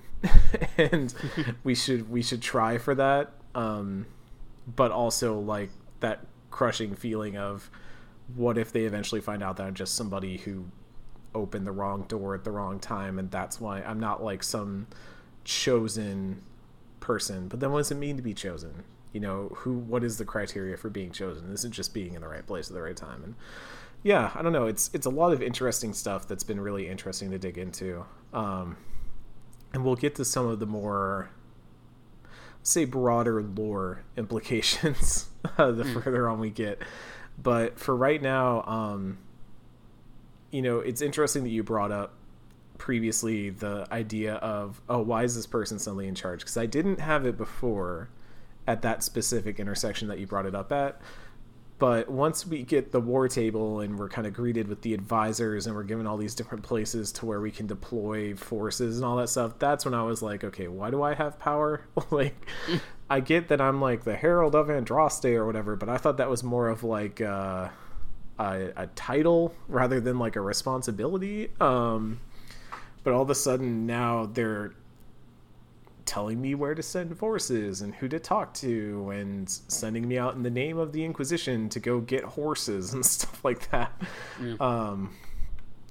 And I guess we should talk briefly about the war table, which is that, like, metagaming level of Dragon Age, which is that you can embark on these different missions that have timers and things like that, and you can approach them using the different approaches that your advisors have, which are either, like, forces, which is colon, which is usually very, like, let's throw soldiers at the problem and see what happens. And sometimes that's the right thing, and sometimes it's the wrong thing. You have, like, Leliana, who is the whispers, you know, a lot of, like, spy stuff. And I think sometimes it's easy to get that mixed up with Josephine's, which is like the political machinations. You know, she uses, like, one's over the table, one's under the table. Yeah, that's the easiest way. That's a really, really good way of putting it. Whereas, like, Josie might be like, oh, let's talk to our friends and get them to influence people at the court. Or I think one of my favorite ones was like, oh, lady whoever has a new lover, why don't we inform or bring that up at a dinner party or whatever, or something like that. Whereas Liliana's is like, well, we could kill somebody. we could stab them instead.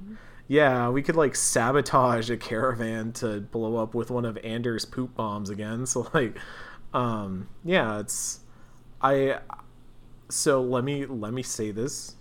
2 things from the outset. 1, I like the idea that is at play here, which is like taking 3 very different approaches to different situations, having to really think about which one best suits the question at hand, and it also kind of rewards you, and also like the War Table is the way that BioWare ties in a lot of previous game stuff. So like the only way that the Dragon Age 2 decision of whether Sebastian is mad at you or not plays out is that your mission is either like send resources to help the rebuilding of Kirkwall, which is being underseen by the Prince of Starkhaven, or send forces to help destroy the rebels of Kirkwall as the Prince of Starkhaven is like burning the city down. That's like the way that you interact with a lot of what is ultimately minor tie-ins. Like there are some big ways that the previous games tie in to Inquisition, but some of them kind of just get relegated to War Table missions, which are kind of cool, but are also kind of like, oh, so I just read about it in text and then I make a choice. And that, I mean, I think how satisfying that is will largely depend on whether you're a person that maybe likes to read codex entries and like all these little notes and letters that you can find throughout the game. It's not ideal, but it is like I have to have an awareness that like if I wanted BioWare to animate every possibility of every decision that I make and really, give it that sense of production value, the game would cost way more and people would be overworked, and I need to like luckily I don't feel like I personally had anything that I was like super invested in relegated to that stuff. But take what we can get, and maybe just don't expect any actual video game that exists in the world to be the sort of like wish fulfillment thing that really especially like one of my other themes of Inquisition and like what I think about this game is that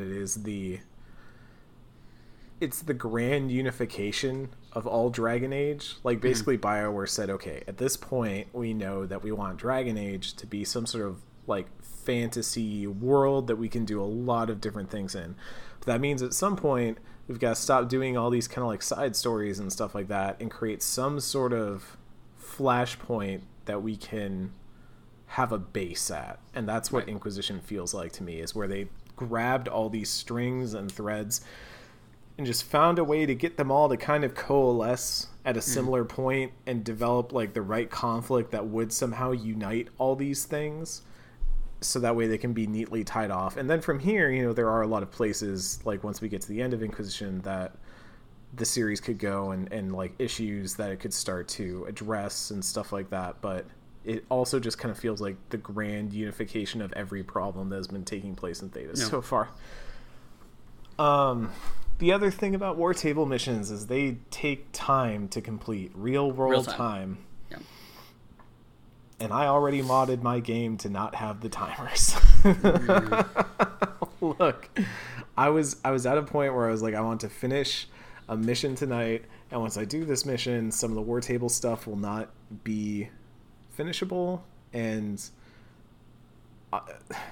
there being timers on this thing just feels so weird to me. Like, right, it doesn't feel like it, because like ostensibly that's supposed to be like a kind of like a live service thing, like a thing to get you to come back to the game, at different intervals.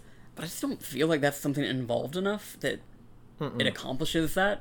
And like the game stands fine on its own. I don't feel like you needed to have this thing that was supposed to kind of like occupy my headspace, like being like, oh, I need to go be sure I check that in. Like there are literally some of these that take 24 hours, and I wonder if you can go in to your PS4 settings and like change the clock. You can change the clock. Yeah. Even so, like that doesn't like the payoff of these things doesn't feel like something that inclines me to do that. I don't know, like that particular thing is weird to me. Like I feel like it would maybe be better if they had maybe instead of doing like real time, like maybe do like missions, like you do one mission and then it's done, or like if they like I see what you're saying, yeah, or you do like X number of like activities in the world or whatever, and that way it feels like kind of more in universe that way, because like what is 24 hours of my time in the game's time, because I could blow through like 3 different story missions in that time, which ostensibly takes in universe like 3 weeks or so, and but it all matters how long it has been in my world. I don't think that doesn't feel like it lines up with the game at large to me. So 2 things. I think the reason why they didn't go that route is because then you can end up in a situation, because then you have like a zero sum, right? You have a point where you could run out of things. Potentially you could run out of things to do and would not have enough things to do on the map to progress a mission. So say like you had to do 1 activity on the map to progress something. Well, if there's theoretically someone out there that has been trying to 100% that game, but maybe like didn't have a mission set for the proper amount of time, didn't min-max it correctly, they could end up in a weird place. And I can understand at least that.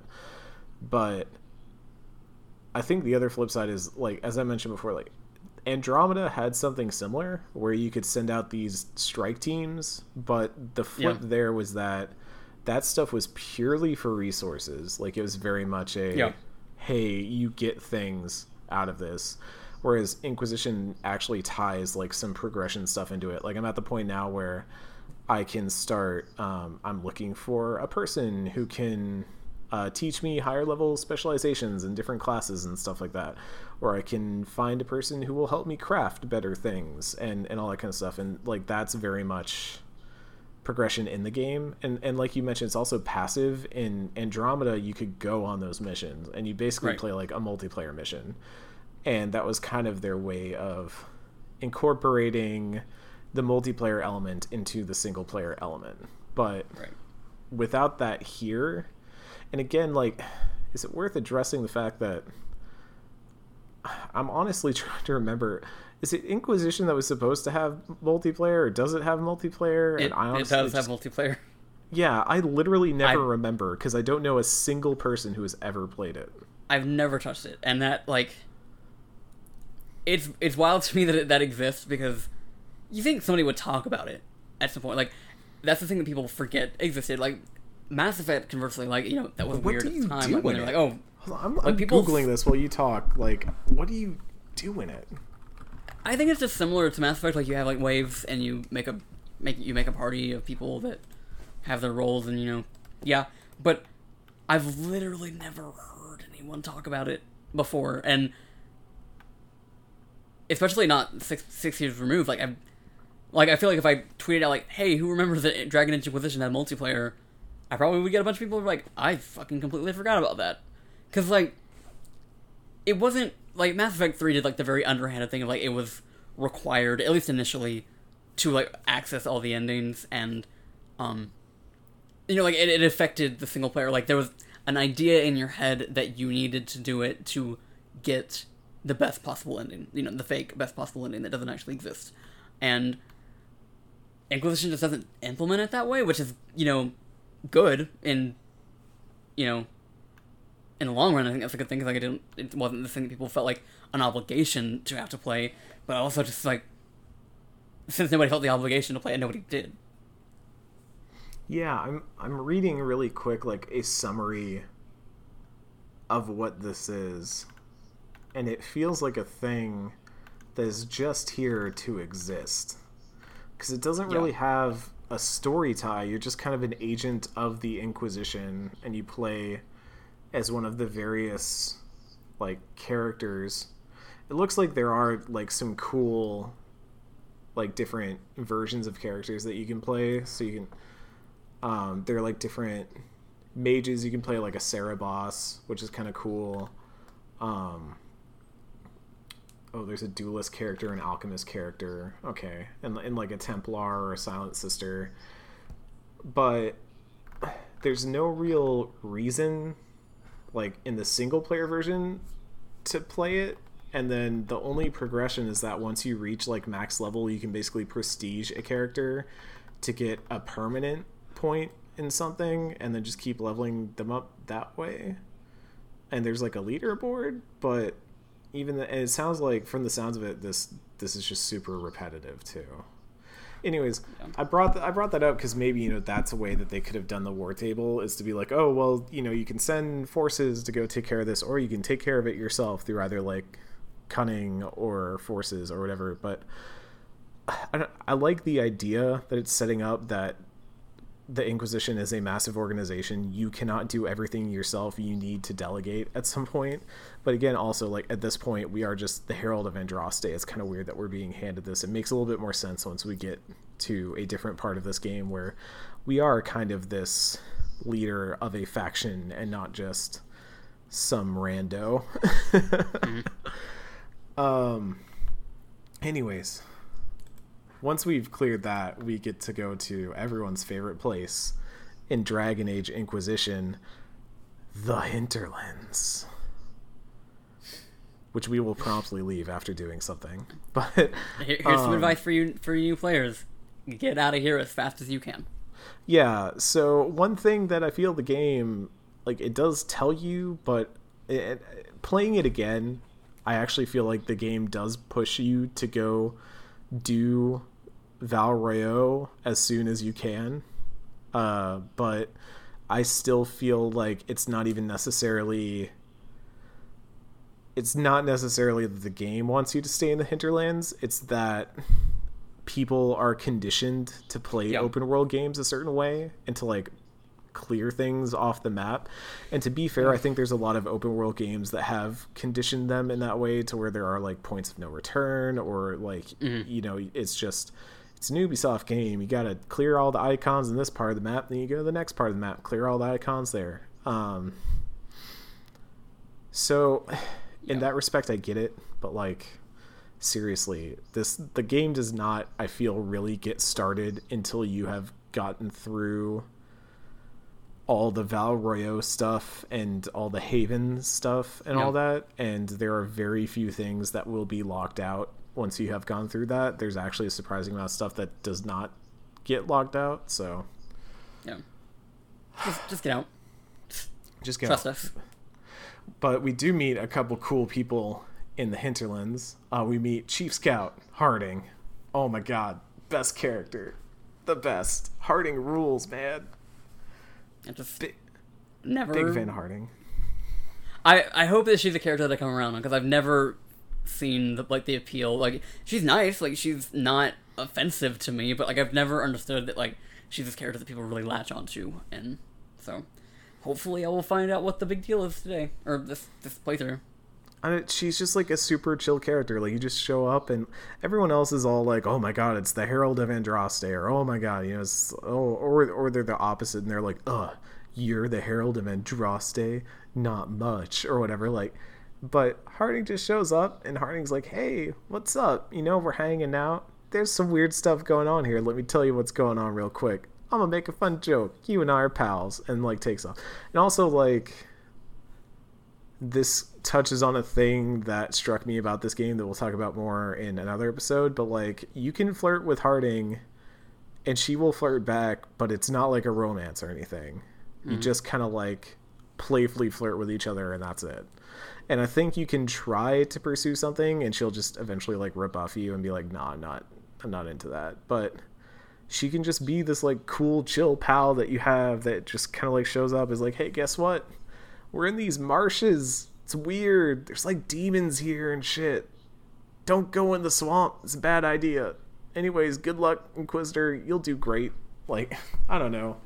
Super positive, quippy, a little sarcastic. That's a sort of energy voiced we by need in the Ali Inquisition. Hillis, the voice actress of Liara. Yes, that too. That probably helps. And we also, look, so Ken, let's get this out of the way. We've got Dennett here, who is the Redcliffe Horsemaster, who we can do a bunch of quests for to eventually get horses for the Inquisition. Which means not only do we ostensibly have, like, horses in the theoretical sense, and we can potentially recruit this guy to join us at Haven and all that, but it means that we get a horse. That being said, Ken, I don't think I've ever ridden a horse in this game.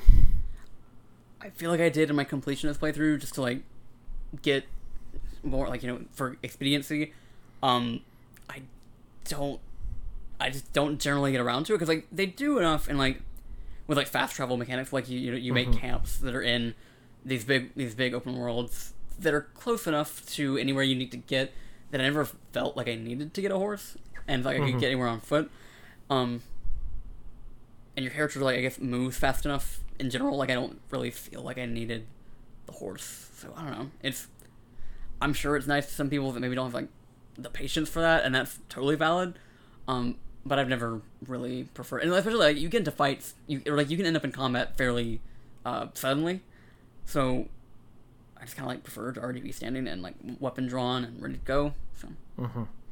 It's the weird thing, I went to Redcliffe, I did all these quests, I talked to this guy, I learned all about his life, I finally go up, I find the horse, I only have one question left, Ken, you know what that is? Why the long face? Anyway.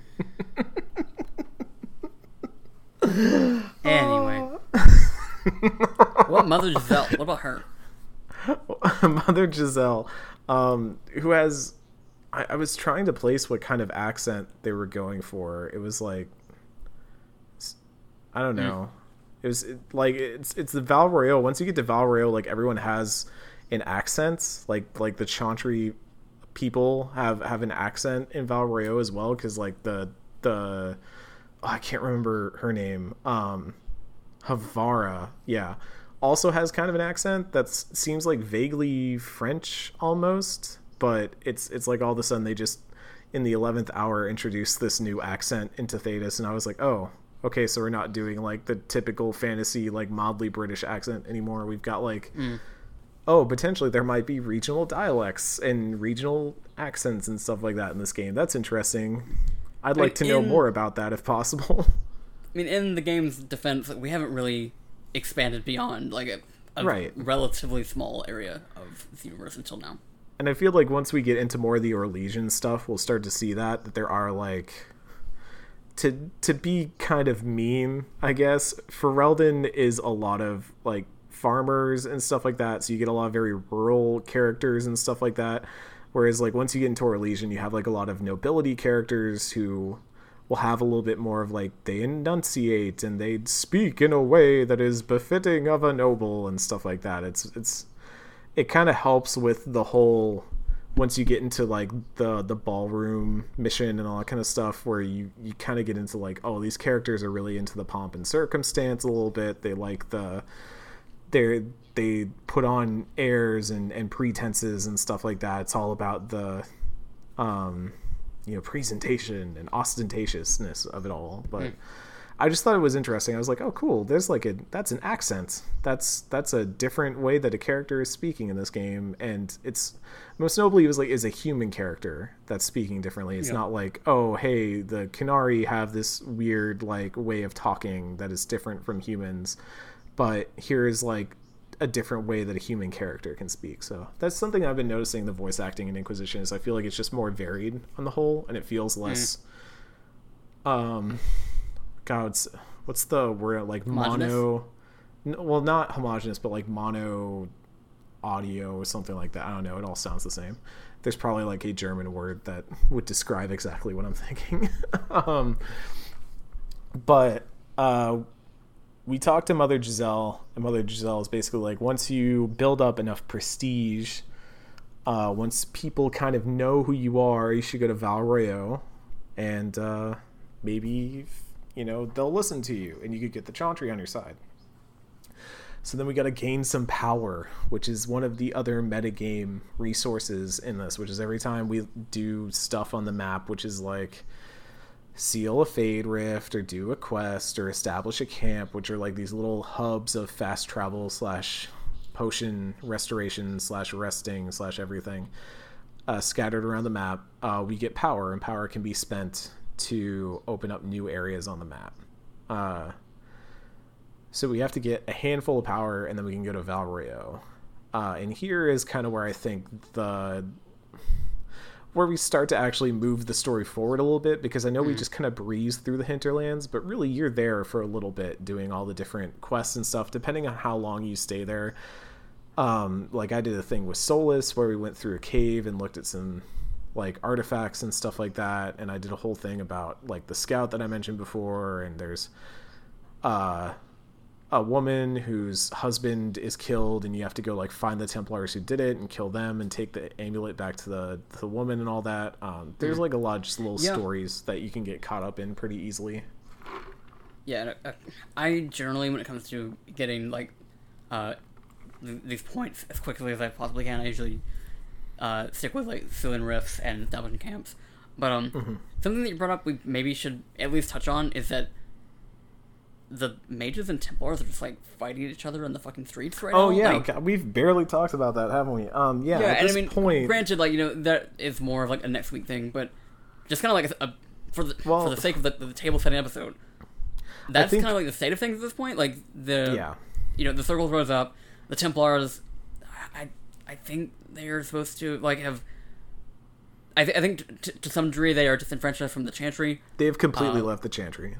Okay. They are completely separated from the Chantry at this point. They're an autonomous division. Yeah. Right. So it's just like them just going at it the whole time. So like the conclave that we were at, that everything sort of went haywire at, was supposed to be kind of like a piece, like a point where they would kind of settle things. And that obviously didn't work out. So that is how those particular factions are right now. So and I think it's important to establish that like right now, is because as we go to Val Royeaux, we walk up and there's already an Inquisition scout who informs you that Templars are waiting. And then once you get further in, we find the revered Mother Havara, who is already kind of leading an angry mob against us and is declaring us the murderer of Justinian and all that. We can kind of like try to fight it a little bit and like argue back and all that, but she always kind of turns it back on us. And then Lord Seeker Lucius shows up with Sir Barris, who will become important later in my playthrough.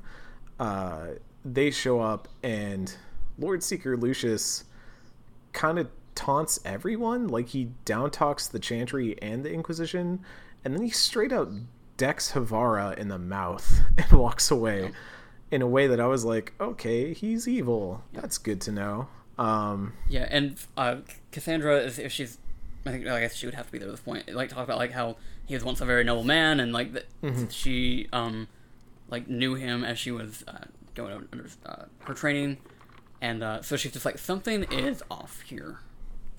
Yeah, and we can kind of go up and talk to Havara after she has been decked to kind of get some context on where the Chantry is at, and basically like it's in disarray. You can even offer the idea of like, hey, why doesn't the Chantry like side with the Inquisition and like work with us?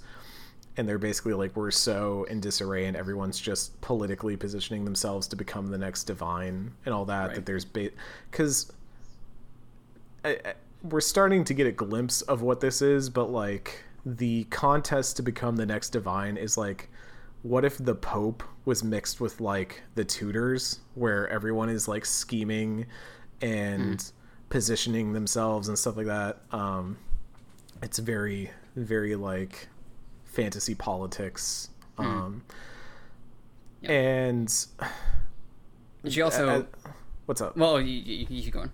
No, you go ahead. Well, I was gonna say, like, like Aurora also asks, like, as she's telling us how she is, like, I mean, she just got humiliated in front of everybody. Like, she does ask, like, are you chosen by the Maker? And that is an opportunity for you to maybe, if that is the way that you're playing this, kind of like maybe console her a little bit and be like, there's a reason that all of this is happening to everybody. because I am chosen by the Maker, or you can feel like me as like, nah, I'm just some dude, and I'm not particularly interested in how much of disarray you're in right now. Yeah, I think I went with an option that was basically like, does it even matter? Like, I've got this anchor, whether I want it or not, so like, I've just kind of got to go with what's going on. Yeah. But as we were then leaving, there are a couple different things that happen. An arrow comes flying in with a message that starts one quest, a friend of Red Jenny. A messenger runs up to us and lets us know that an enchanter would like to meet us. And then as we exit the city, we meet Grand Enchanter Fiona, who invites us to Redcliffe to meet with the mages. And one of the things I liked about the conversation with Fiona is that you can raise the point that, like, hey, you, like, she gets all like, it's suspicious that Lucius wasn't at the conclave and all that. Maybe he knew what was going to go down. You can be like, you weren't at the conclave either. Yep. And she can be like, oh, well, that's because I suspected something might happen. And I was like, yeah, sure. Okay, cool. Yeah. You want to know a weird thing real quick before we get off of Fiona right now? Yes. That's Alistair's mom. Wait, really? They just never really addressed that. What? No. What? Yeah, it was in which one was it? Dragon Age: The Calling, which was a novel. What? Yeah. It has been confirmed that child is Alistair. Just never really comes up. Never really. Fiona said she might be the first warden who does not have to go on the calling. Oh, she's a warden. Wow, that's... Reading this wiki entry, there is so many levels of Fiona that I have not experienced in playing this game. Okay. This is some homework, I guess. I don't know. I end up murdering her, so that's a thing that happens.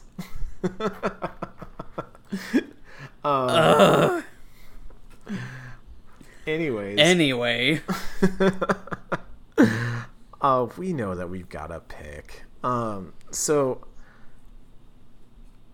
after we do all this, we head back to Haven and discuss with the advisors, and they're basically like, okay, well, it's clear what we gotta do is our next step. We've got to either talk to the mages or talk to the Templars. And this is kind of where I wanted to bring up the, like, they give you pretty good reason to want to, and maybe it was just because of the, like, I'd already kind of voiced that I was interested in talking to the Templars, but they kind of give you a good reason for being like, hey, something really seems up there, and it seems like a bunch of Templars running amok with, like, no leadership and a dude at the top who's just punching out clerics. It's maybe not a good thing. So they kind of pose it as like, you should go in there to restore order before they just become this force that will sweep across Thedas, like killing every mage they can find. So I feel like they do a good job of justifying it, even if you are pro mage. Like, the idea of bringing the Templars back under control is, like, very appealing. But also, like, their reasoning for talking to the mages is that, like, oh, well, you know, whoever we recruit is going to give us the magical power we need to seal this breach for good, right? And the Templars can do that, but mages are, like, they are magic, whereas Templars are kind of like conduits for magic. But then the flip side of that is they're like, oh, they just want to invite you to a castle to hang out? That sounds like a trap. That's kind of where we leave off. And I think we're going to leave it there, but we're going to talk very briefly about the other 4 companions that we can recruit at this point. So we can start with Blackwall, because his is pretty straightforward.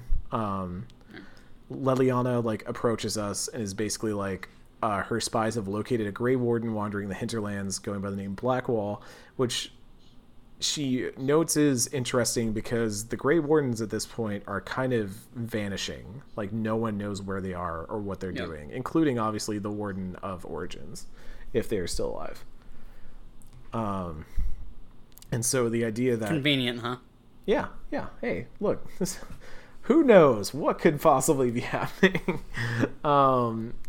So a Grey Warden just kind of hanging out in the hinterlands by himself. That's something we should look into. So we go over there and we help him and some farmers he has been teaching to fight, kill some bandits. And he's very much like, I guess we'd say distrusting at first, but then he's like, oh, I've been looking for Grey Wardens. I haven't heard from the Grey Wardens in a while. I want to know what's up, so I guess I'll team with you. Yep. He also, like, as I understood the scene, he was like trying to recruit them for the Wardens, and then it was just like, no, go back to your families. Yeah.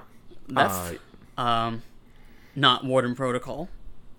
I mean, he talks about this a little bit in later dialogues. I feel like they talk about it a lot just around Blackwall and stuff, but the idea that Grey Wardens have as much power as there is like a blight that is at your doorstep. So like if there are Darkspawn knocking down the door, then Grey Wardens can kind of do whatever they want. But if they're not, then there's a lot more leniency. And also I get the sense that like the Grey Wardens are not necessarily keen on conscripting dozens of people when they don't need to, because as we know by this point, there is like a shelf life on a Grey Warden, let's say. And so the idea of just conscripting people without any need is not, so maybe like they take in recruits, but they don't like go out there and intentionally like force people into being a Grey Warden. Blackwall is an interesting character. I'm interested to see more about because he was definitely a character that did not like resonate with me when I first played this game, and I'm interested to see whether that changes this time around for me. But one character who did certainly resonate with me, and I feel like everybody who has played this game loves this character, Iron Bull. Oh my god, Iron Bull's the freaking best, man.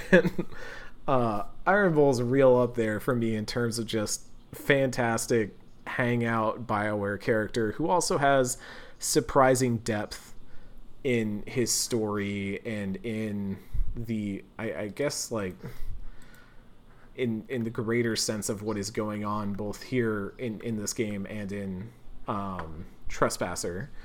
But we get a message from Krem, who is lieutenant. I'm not good with like ranks. I don't or whatever remember the rank. Kind of second in command to Bull. And Krem basically tells us like, hey, the Bull wants to talk to you. The Bull is the leader of the Bull's Chargers. It's a really good mercenary company, and Iron Bull is offering you a deal to like get help, and you should take notice because usually like people approach Iron Bull for help and not vice versa. So like the fact that Bull wants to talk to you is important. So we get there and help. We go to the Storm Coast, which by the way, I guess we haven't talked about the other areas that we could open up here, which is like the Fell Marsh and the Storm Coast. Which are just kind of like side areas that different quests take place in, but are not necessarily like story critical. There's just kind of things to do here that will give you power. And like at least on the Storm Coast, there's a cool little story about like you can craft an emblem that will let you duel this local mercenary company and become the leader of it if you win and stuff like that. I did that. That was pretty fun, but it's all pretty small in the scheme of things, so we're not really super addressing that. But we go to the Storm Coast and talk to Iron Bull, and he's basically like, look, I'm going to be straight up with you.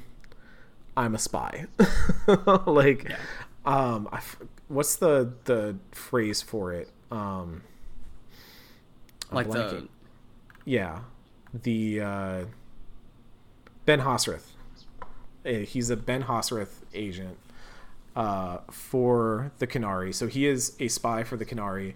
He's basically been told, like, hey, go infiltrate the Inquisition because the Qunari want to know what's going on there and if we need to, like, send a bunch of Qunari over there to stop the world from ending. Because obviously, like, they are already well aware that the things that are happening could have, like, global consequences. And Bull basically is like, look, I'm telling you this so you know up front. I can either not join you, it is what it is, or you can have me join, and I promise that I will feed you information that you want to know about things that are happening in the area, and I will only feed like non-critical, like non-dangerous information to the Ben Hosrith in return. Yep. Because I want to like go kill things with you. Right. Yeah. I think. Go ahead. Sorry. I was gonna say, like, I imagine that deal is probably not enough for a lot of people, so it makes me wonder just like what the stats are on like people that recruited Bull and that didn't. Because I think there was like a part of people that's like, oh, this is a party character, so I want them on my team.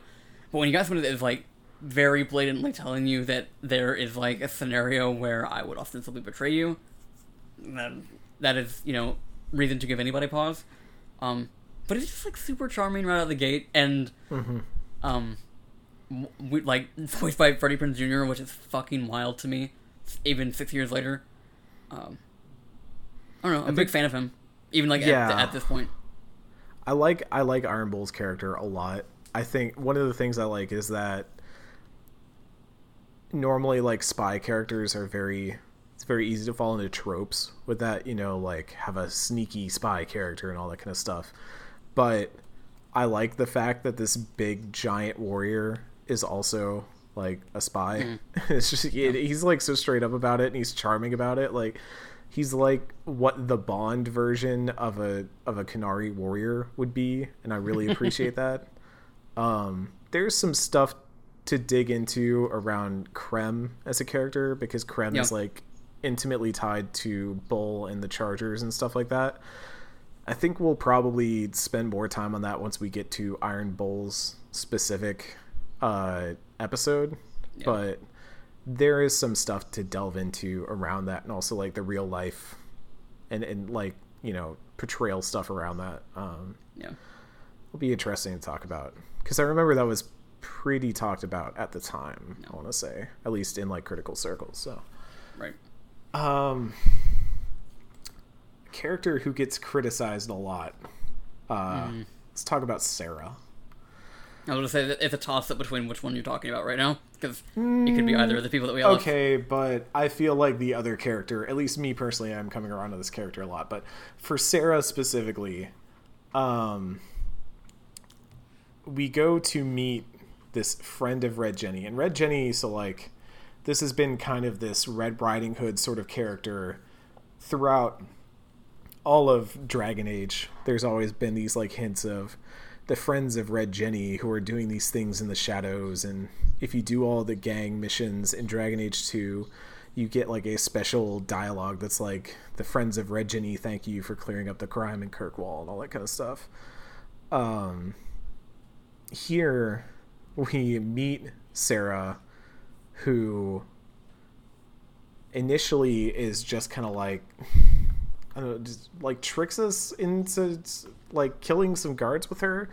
Like there's this dude that we stumble into, all right? So we kill some mercenaries and stuff like that, and we find this dude who's like a masked man that has magic and stuff.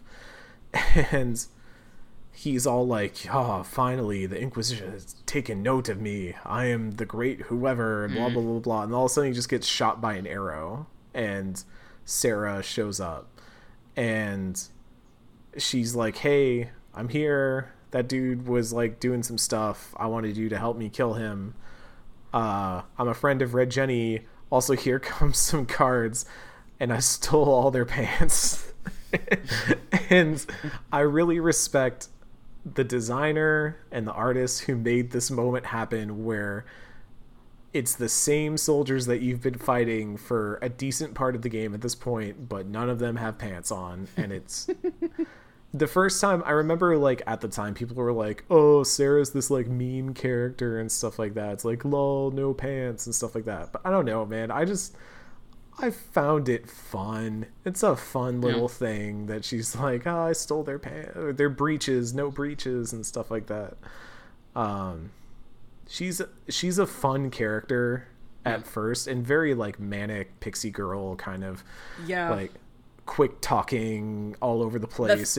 That is one thing. Like, they do a really good job of establishing her. Like, I think or at least you get a very strong sense of whether or not you're gonna drive with this character by this point. Yes, yeah, more so than most of like these recruitments, because like everyone else kind of has like, you know, a little, not to say that Sarah doesn't have layers, but like you get a very strong sense of who she is, and she's very upfront in ways that a lot of other characters aren't. Like Vivian, who we'll get to, totally has their own motives that she's maybe not quite as forward with.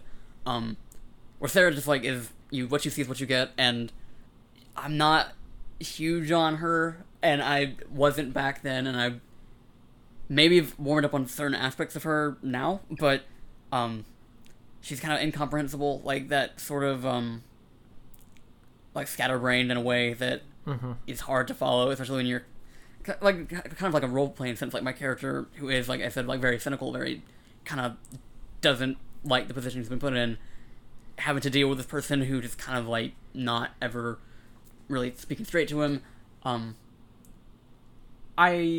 She's a character I'm interested to revisit, but I did her, like, I mean, I won't get into specifics, but like, I did her companion quest today, and like, it resonated with me a little bit differently, but like, I don't know if my opinion on her as a person has changed much, but yeah, so we'll get an episode for that.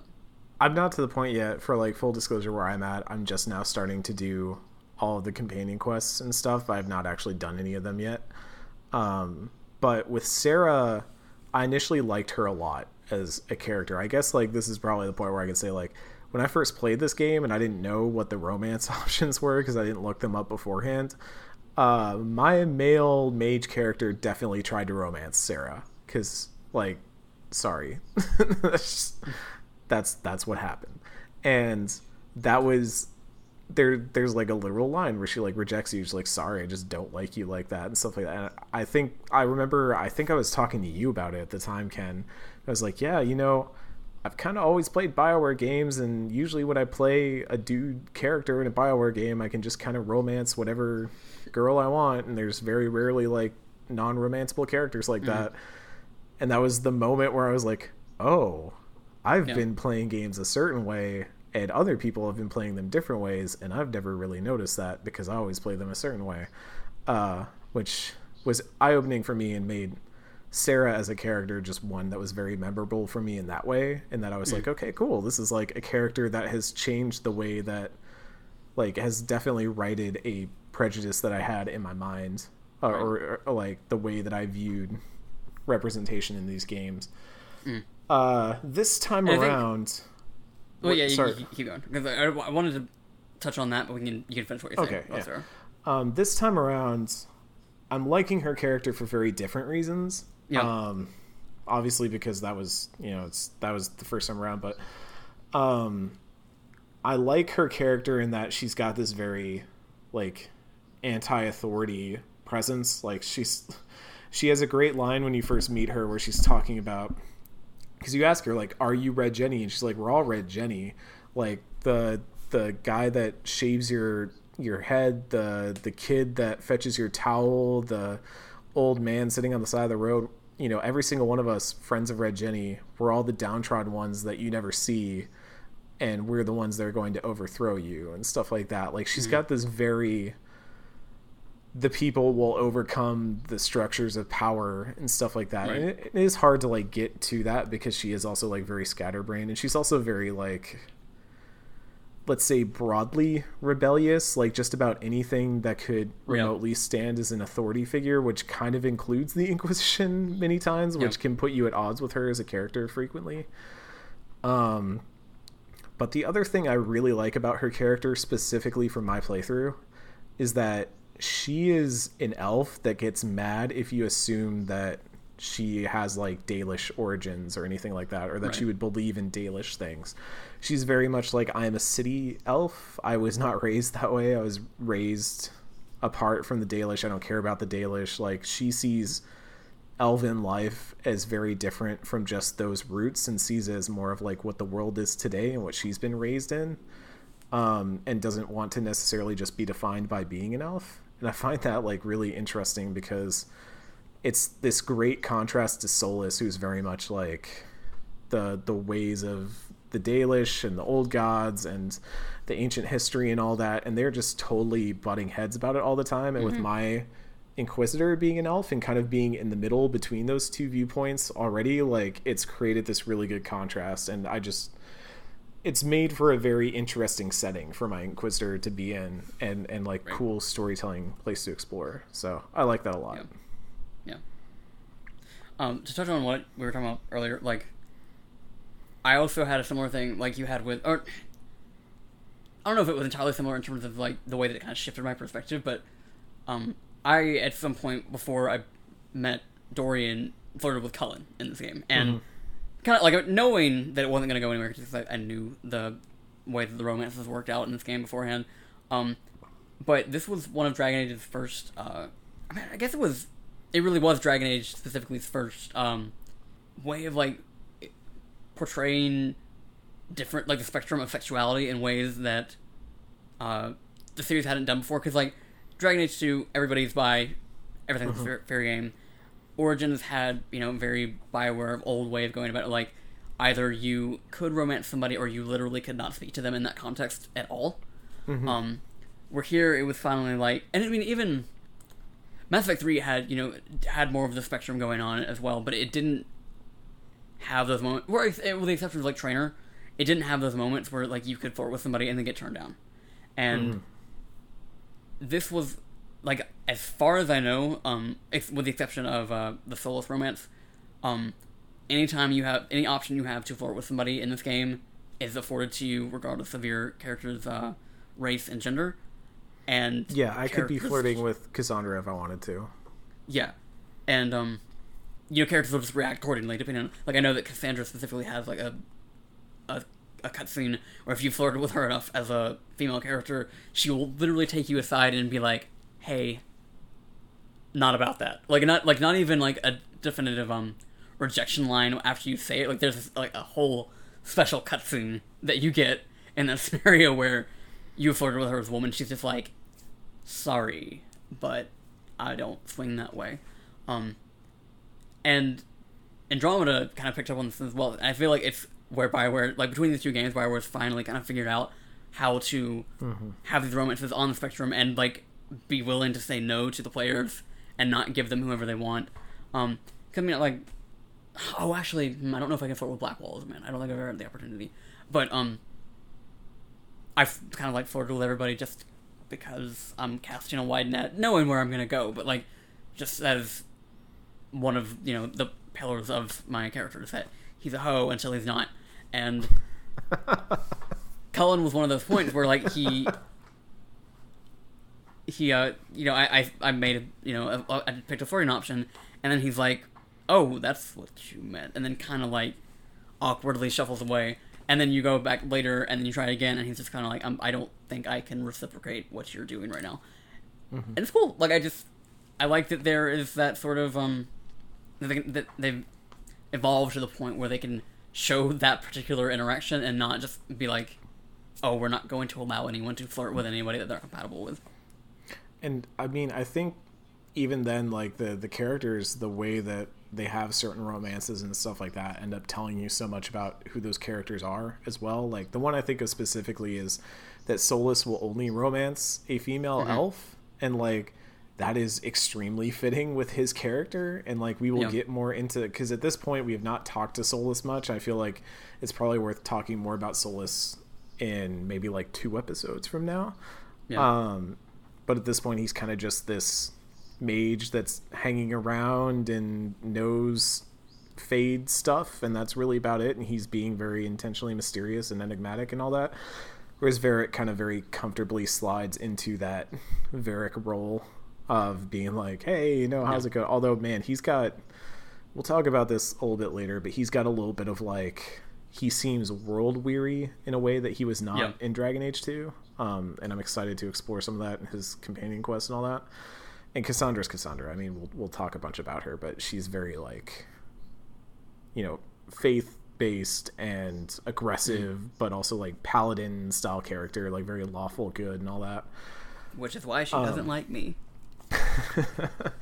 But, yeah, I mean, it fits all these characters so well, and then the fact that you can just kind of move around in that space. Like right now, my Inquisitor has been flirting with both Solas and Sarah, and has flirted with Vivienne a few times as well, which has been interesting because Vivienne responds like very interestingly to your advances and stuff like that. So Vivienne is our last character that we pick up here. The first enchanter of, I'm going to butcher this name, Montsemard? I don't know. It's tried. Close enough. Yeah. And we get introduced to her through this cutscene where we're talking to all these different Orlesian, God, I don't even know what you call them. Like just nobility. Like they are nobles, but like you quickly get the sense that they are all like very removed from the actual positions of power, and they're just kind of like court attendees, I guess you would say. I always find that like baffling that there was like a day and age in like humanity where somebody would just kind of go and gossip all day, and that's like what they did, and they were. Can you imagine, Ken? Can you imagine being that rich? I can't. But there's a Marquis that begins like accosting the Inquisitor and like is basically like challenging you to a duel, and right as he's about to like pull out his iron, he freezes up, and Vivienne like comes walking down in this total like strut down the stairs like it's time for my entrance and all that, and she's basically like, look, I know why you're here. You were like, you've shamed your family, you're trying to like cover face and all that kind of stuff. You think if you beat the Inquisitor in a duel that your family will give a shit about you again? And then she like turns to you and she's basically like, hey, what do you want me to do with him? And you can tell her to kill him, and or just be like, let him go or whatever. I said let him go. I don't know what you chose. I just said I didn't care. Oh, okay. Imagine he gets away either way, right? Yeah. Does she kill him if you tell her to? I actually don't know. I've never tried that. Pretty cold, but hey, you know. So then we get into a private conversation with her. We kind of learn what she's about.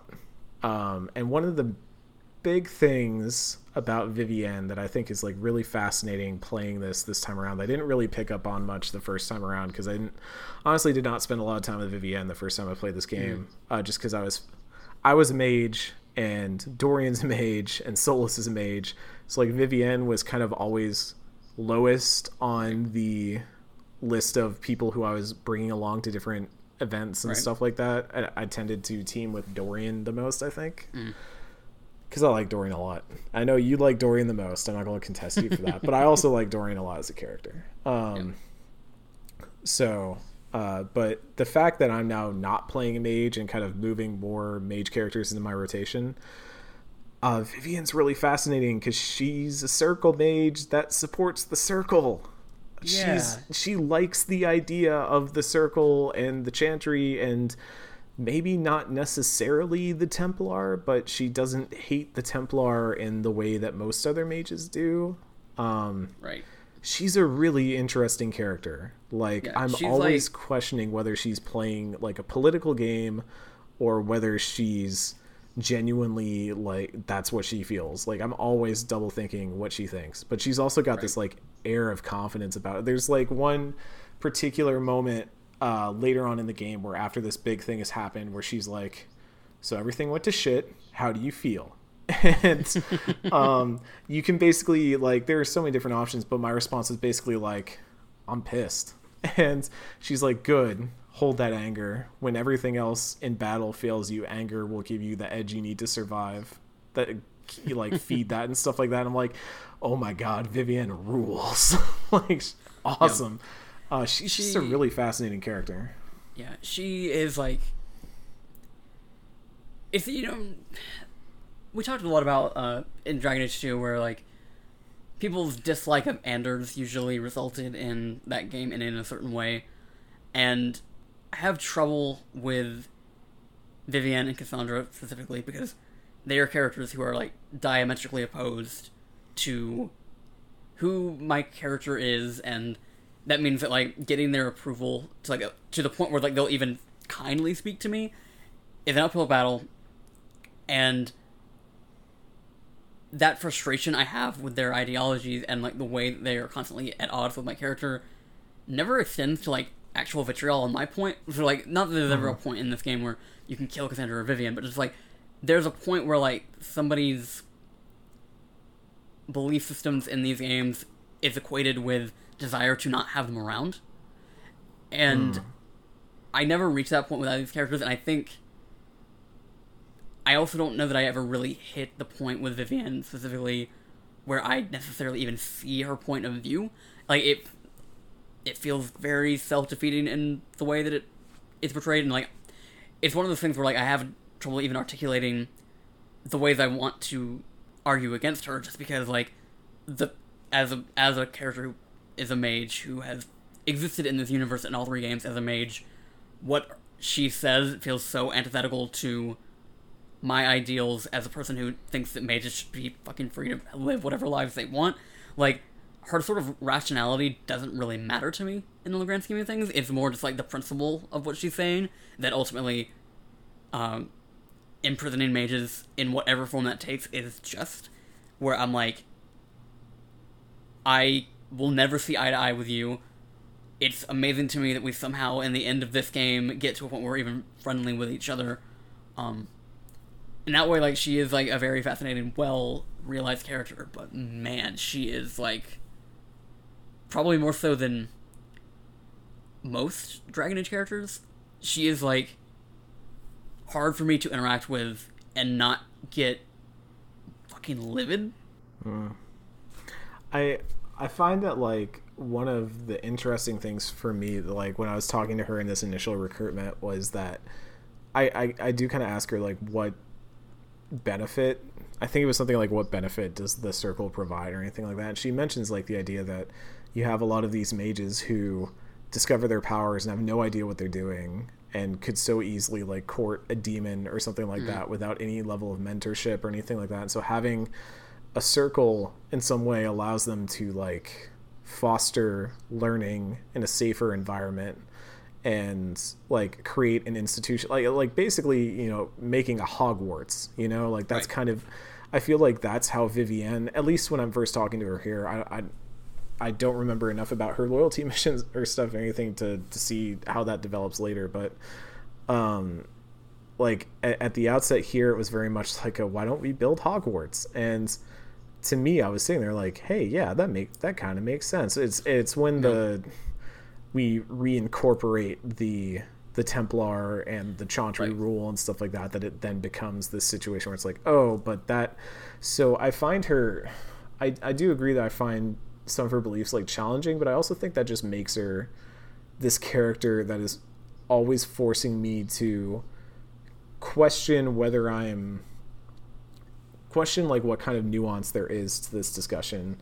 And, like, I feel like one thing that Inquisition does very well, especially once we introduce our last two characters, is just give you, like, so many different ways that you can look at whatever situation is happening to the Inquisition through the people that it puts in your party. Like, you have a Ben Hosrith agent, like compare even just previous games party members to Inquisition, right? Like, Sten was the walking Sten cutout versus, like, Iron Bull, who's this charismatic, like, spy and all that.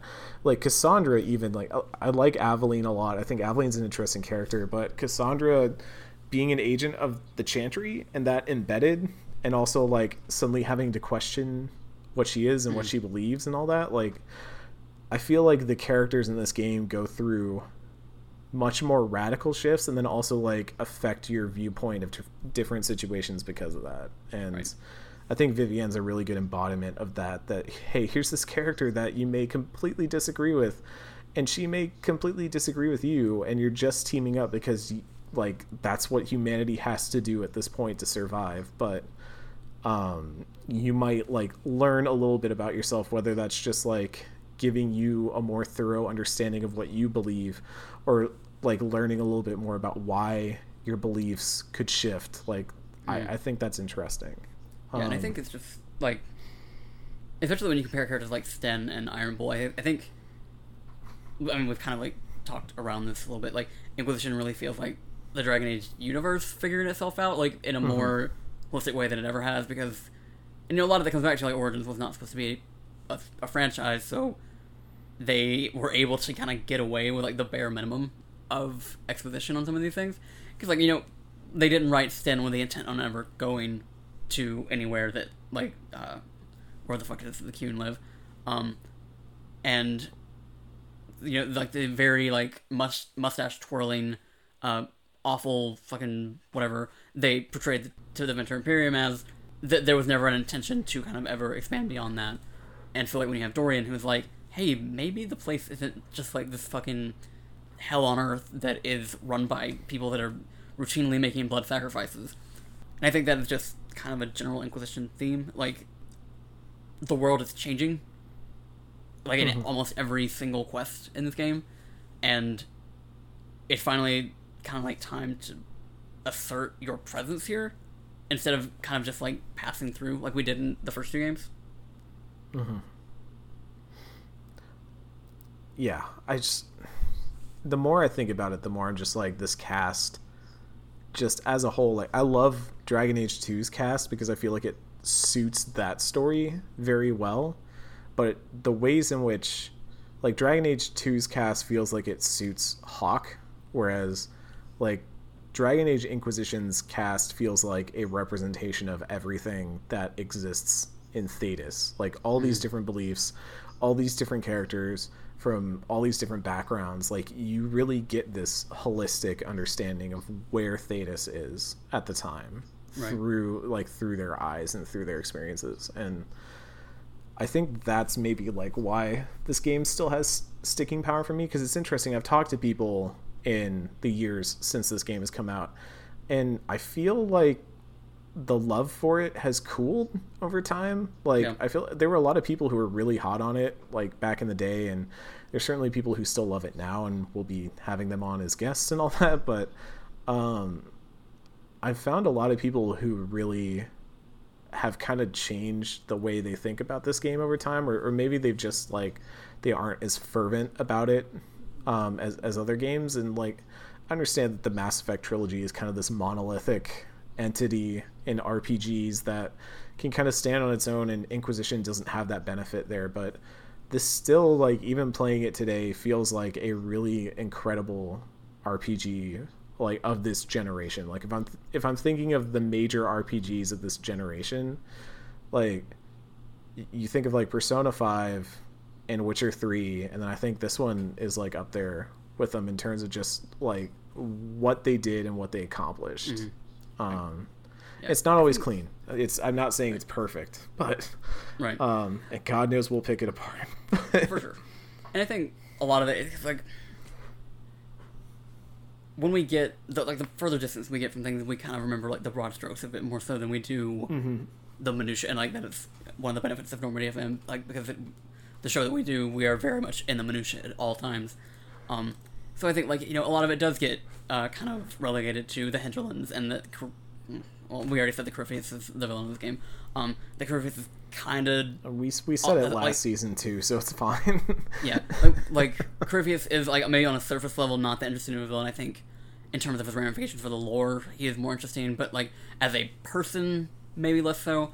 You know, like, yeah. And when you're working with the broad strokes of things, that's, like, the things that I think this game does well, where, like I'm saying, like, if you're playing along with us, maybe just try and Critical Path it. Like, I think it is, you know, the beginning of, like, probably, like, I would argue it's probably the beginning of BioWare's current identity crisis, but I think the guts of what's here is one of BioWare's probably best stories, I think, and if you put a gun in my head, maybe I would say it's the best, and just, like, a really strong understanding of this universe in a way that I don't think the series has had at this point. And that comes along with, like, the characters that we talked about, and, like, how they are able to encapsulate all these different angles of this universe. There's really not anything like it in BioWare's catalog, I don't think. And I think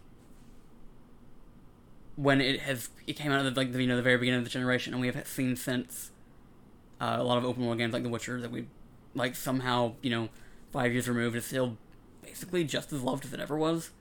I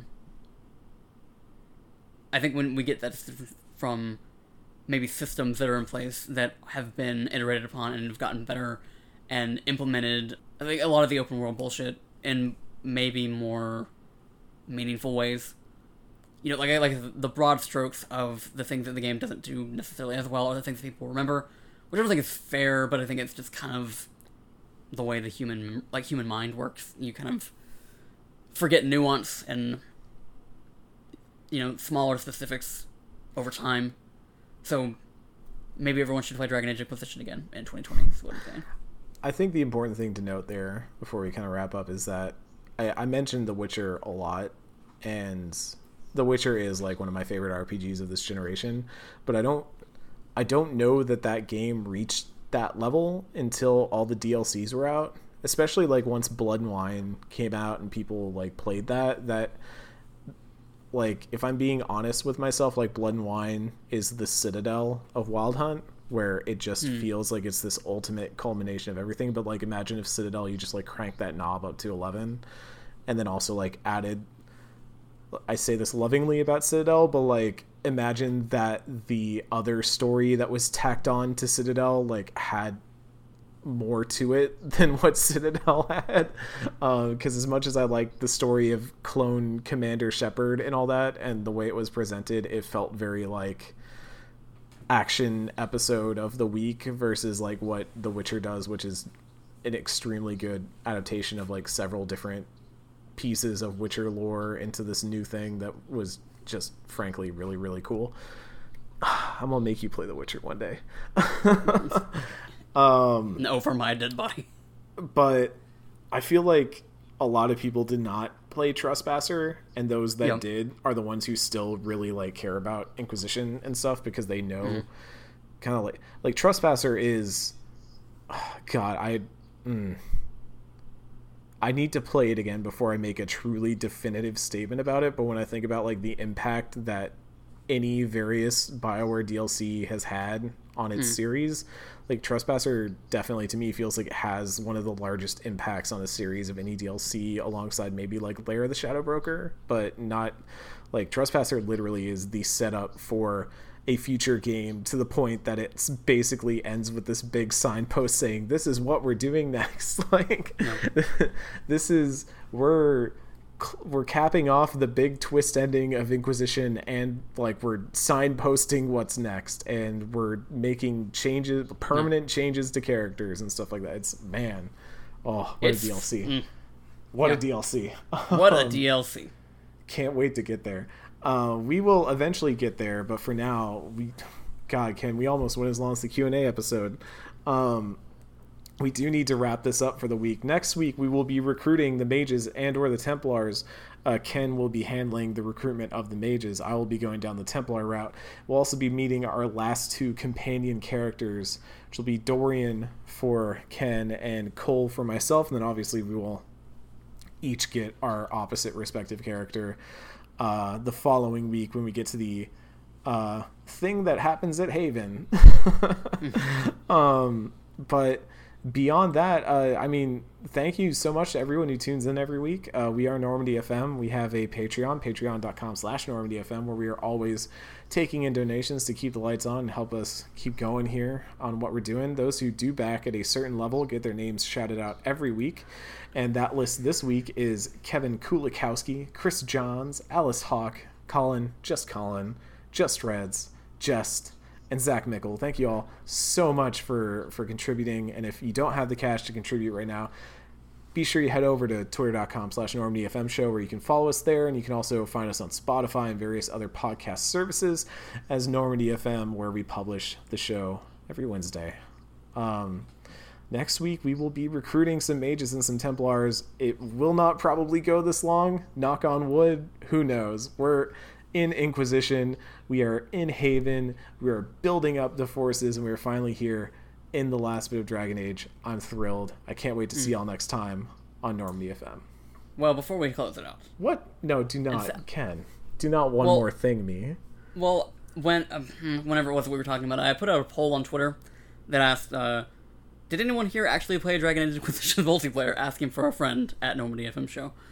And like however long it's been, I got 34 votes, 0% played consistently, 29% played once, 35% never played it, 36% forgot it existed until right now.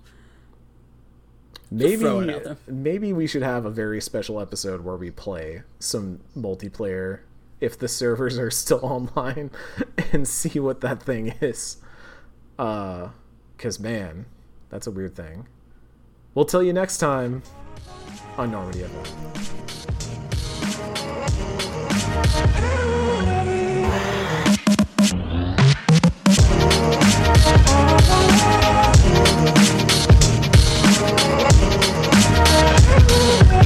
We have watched and waited.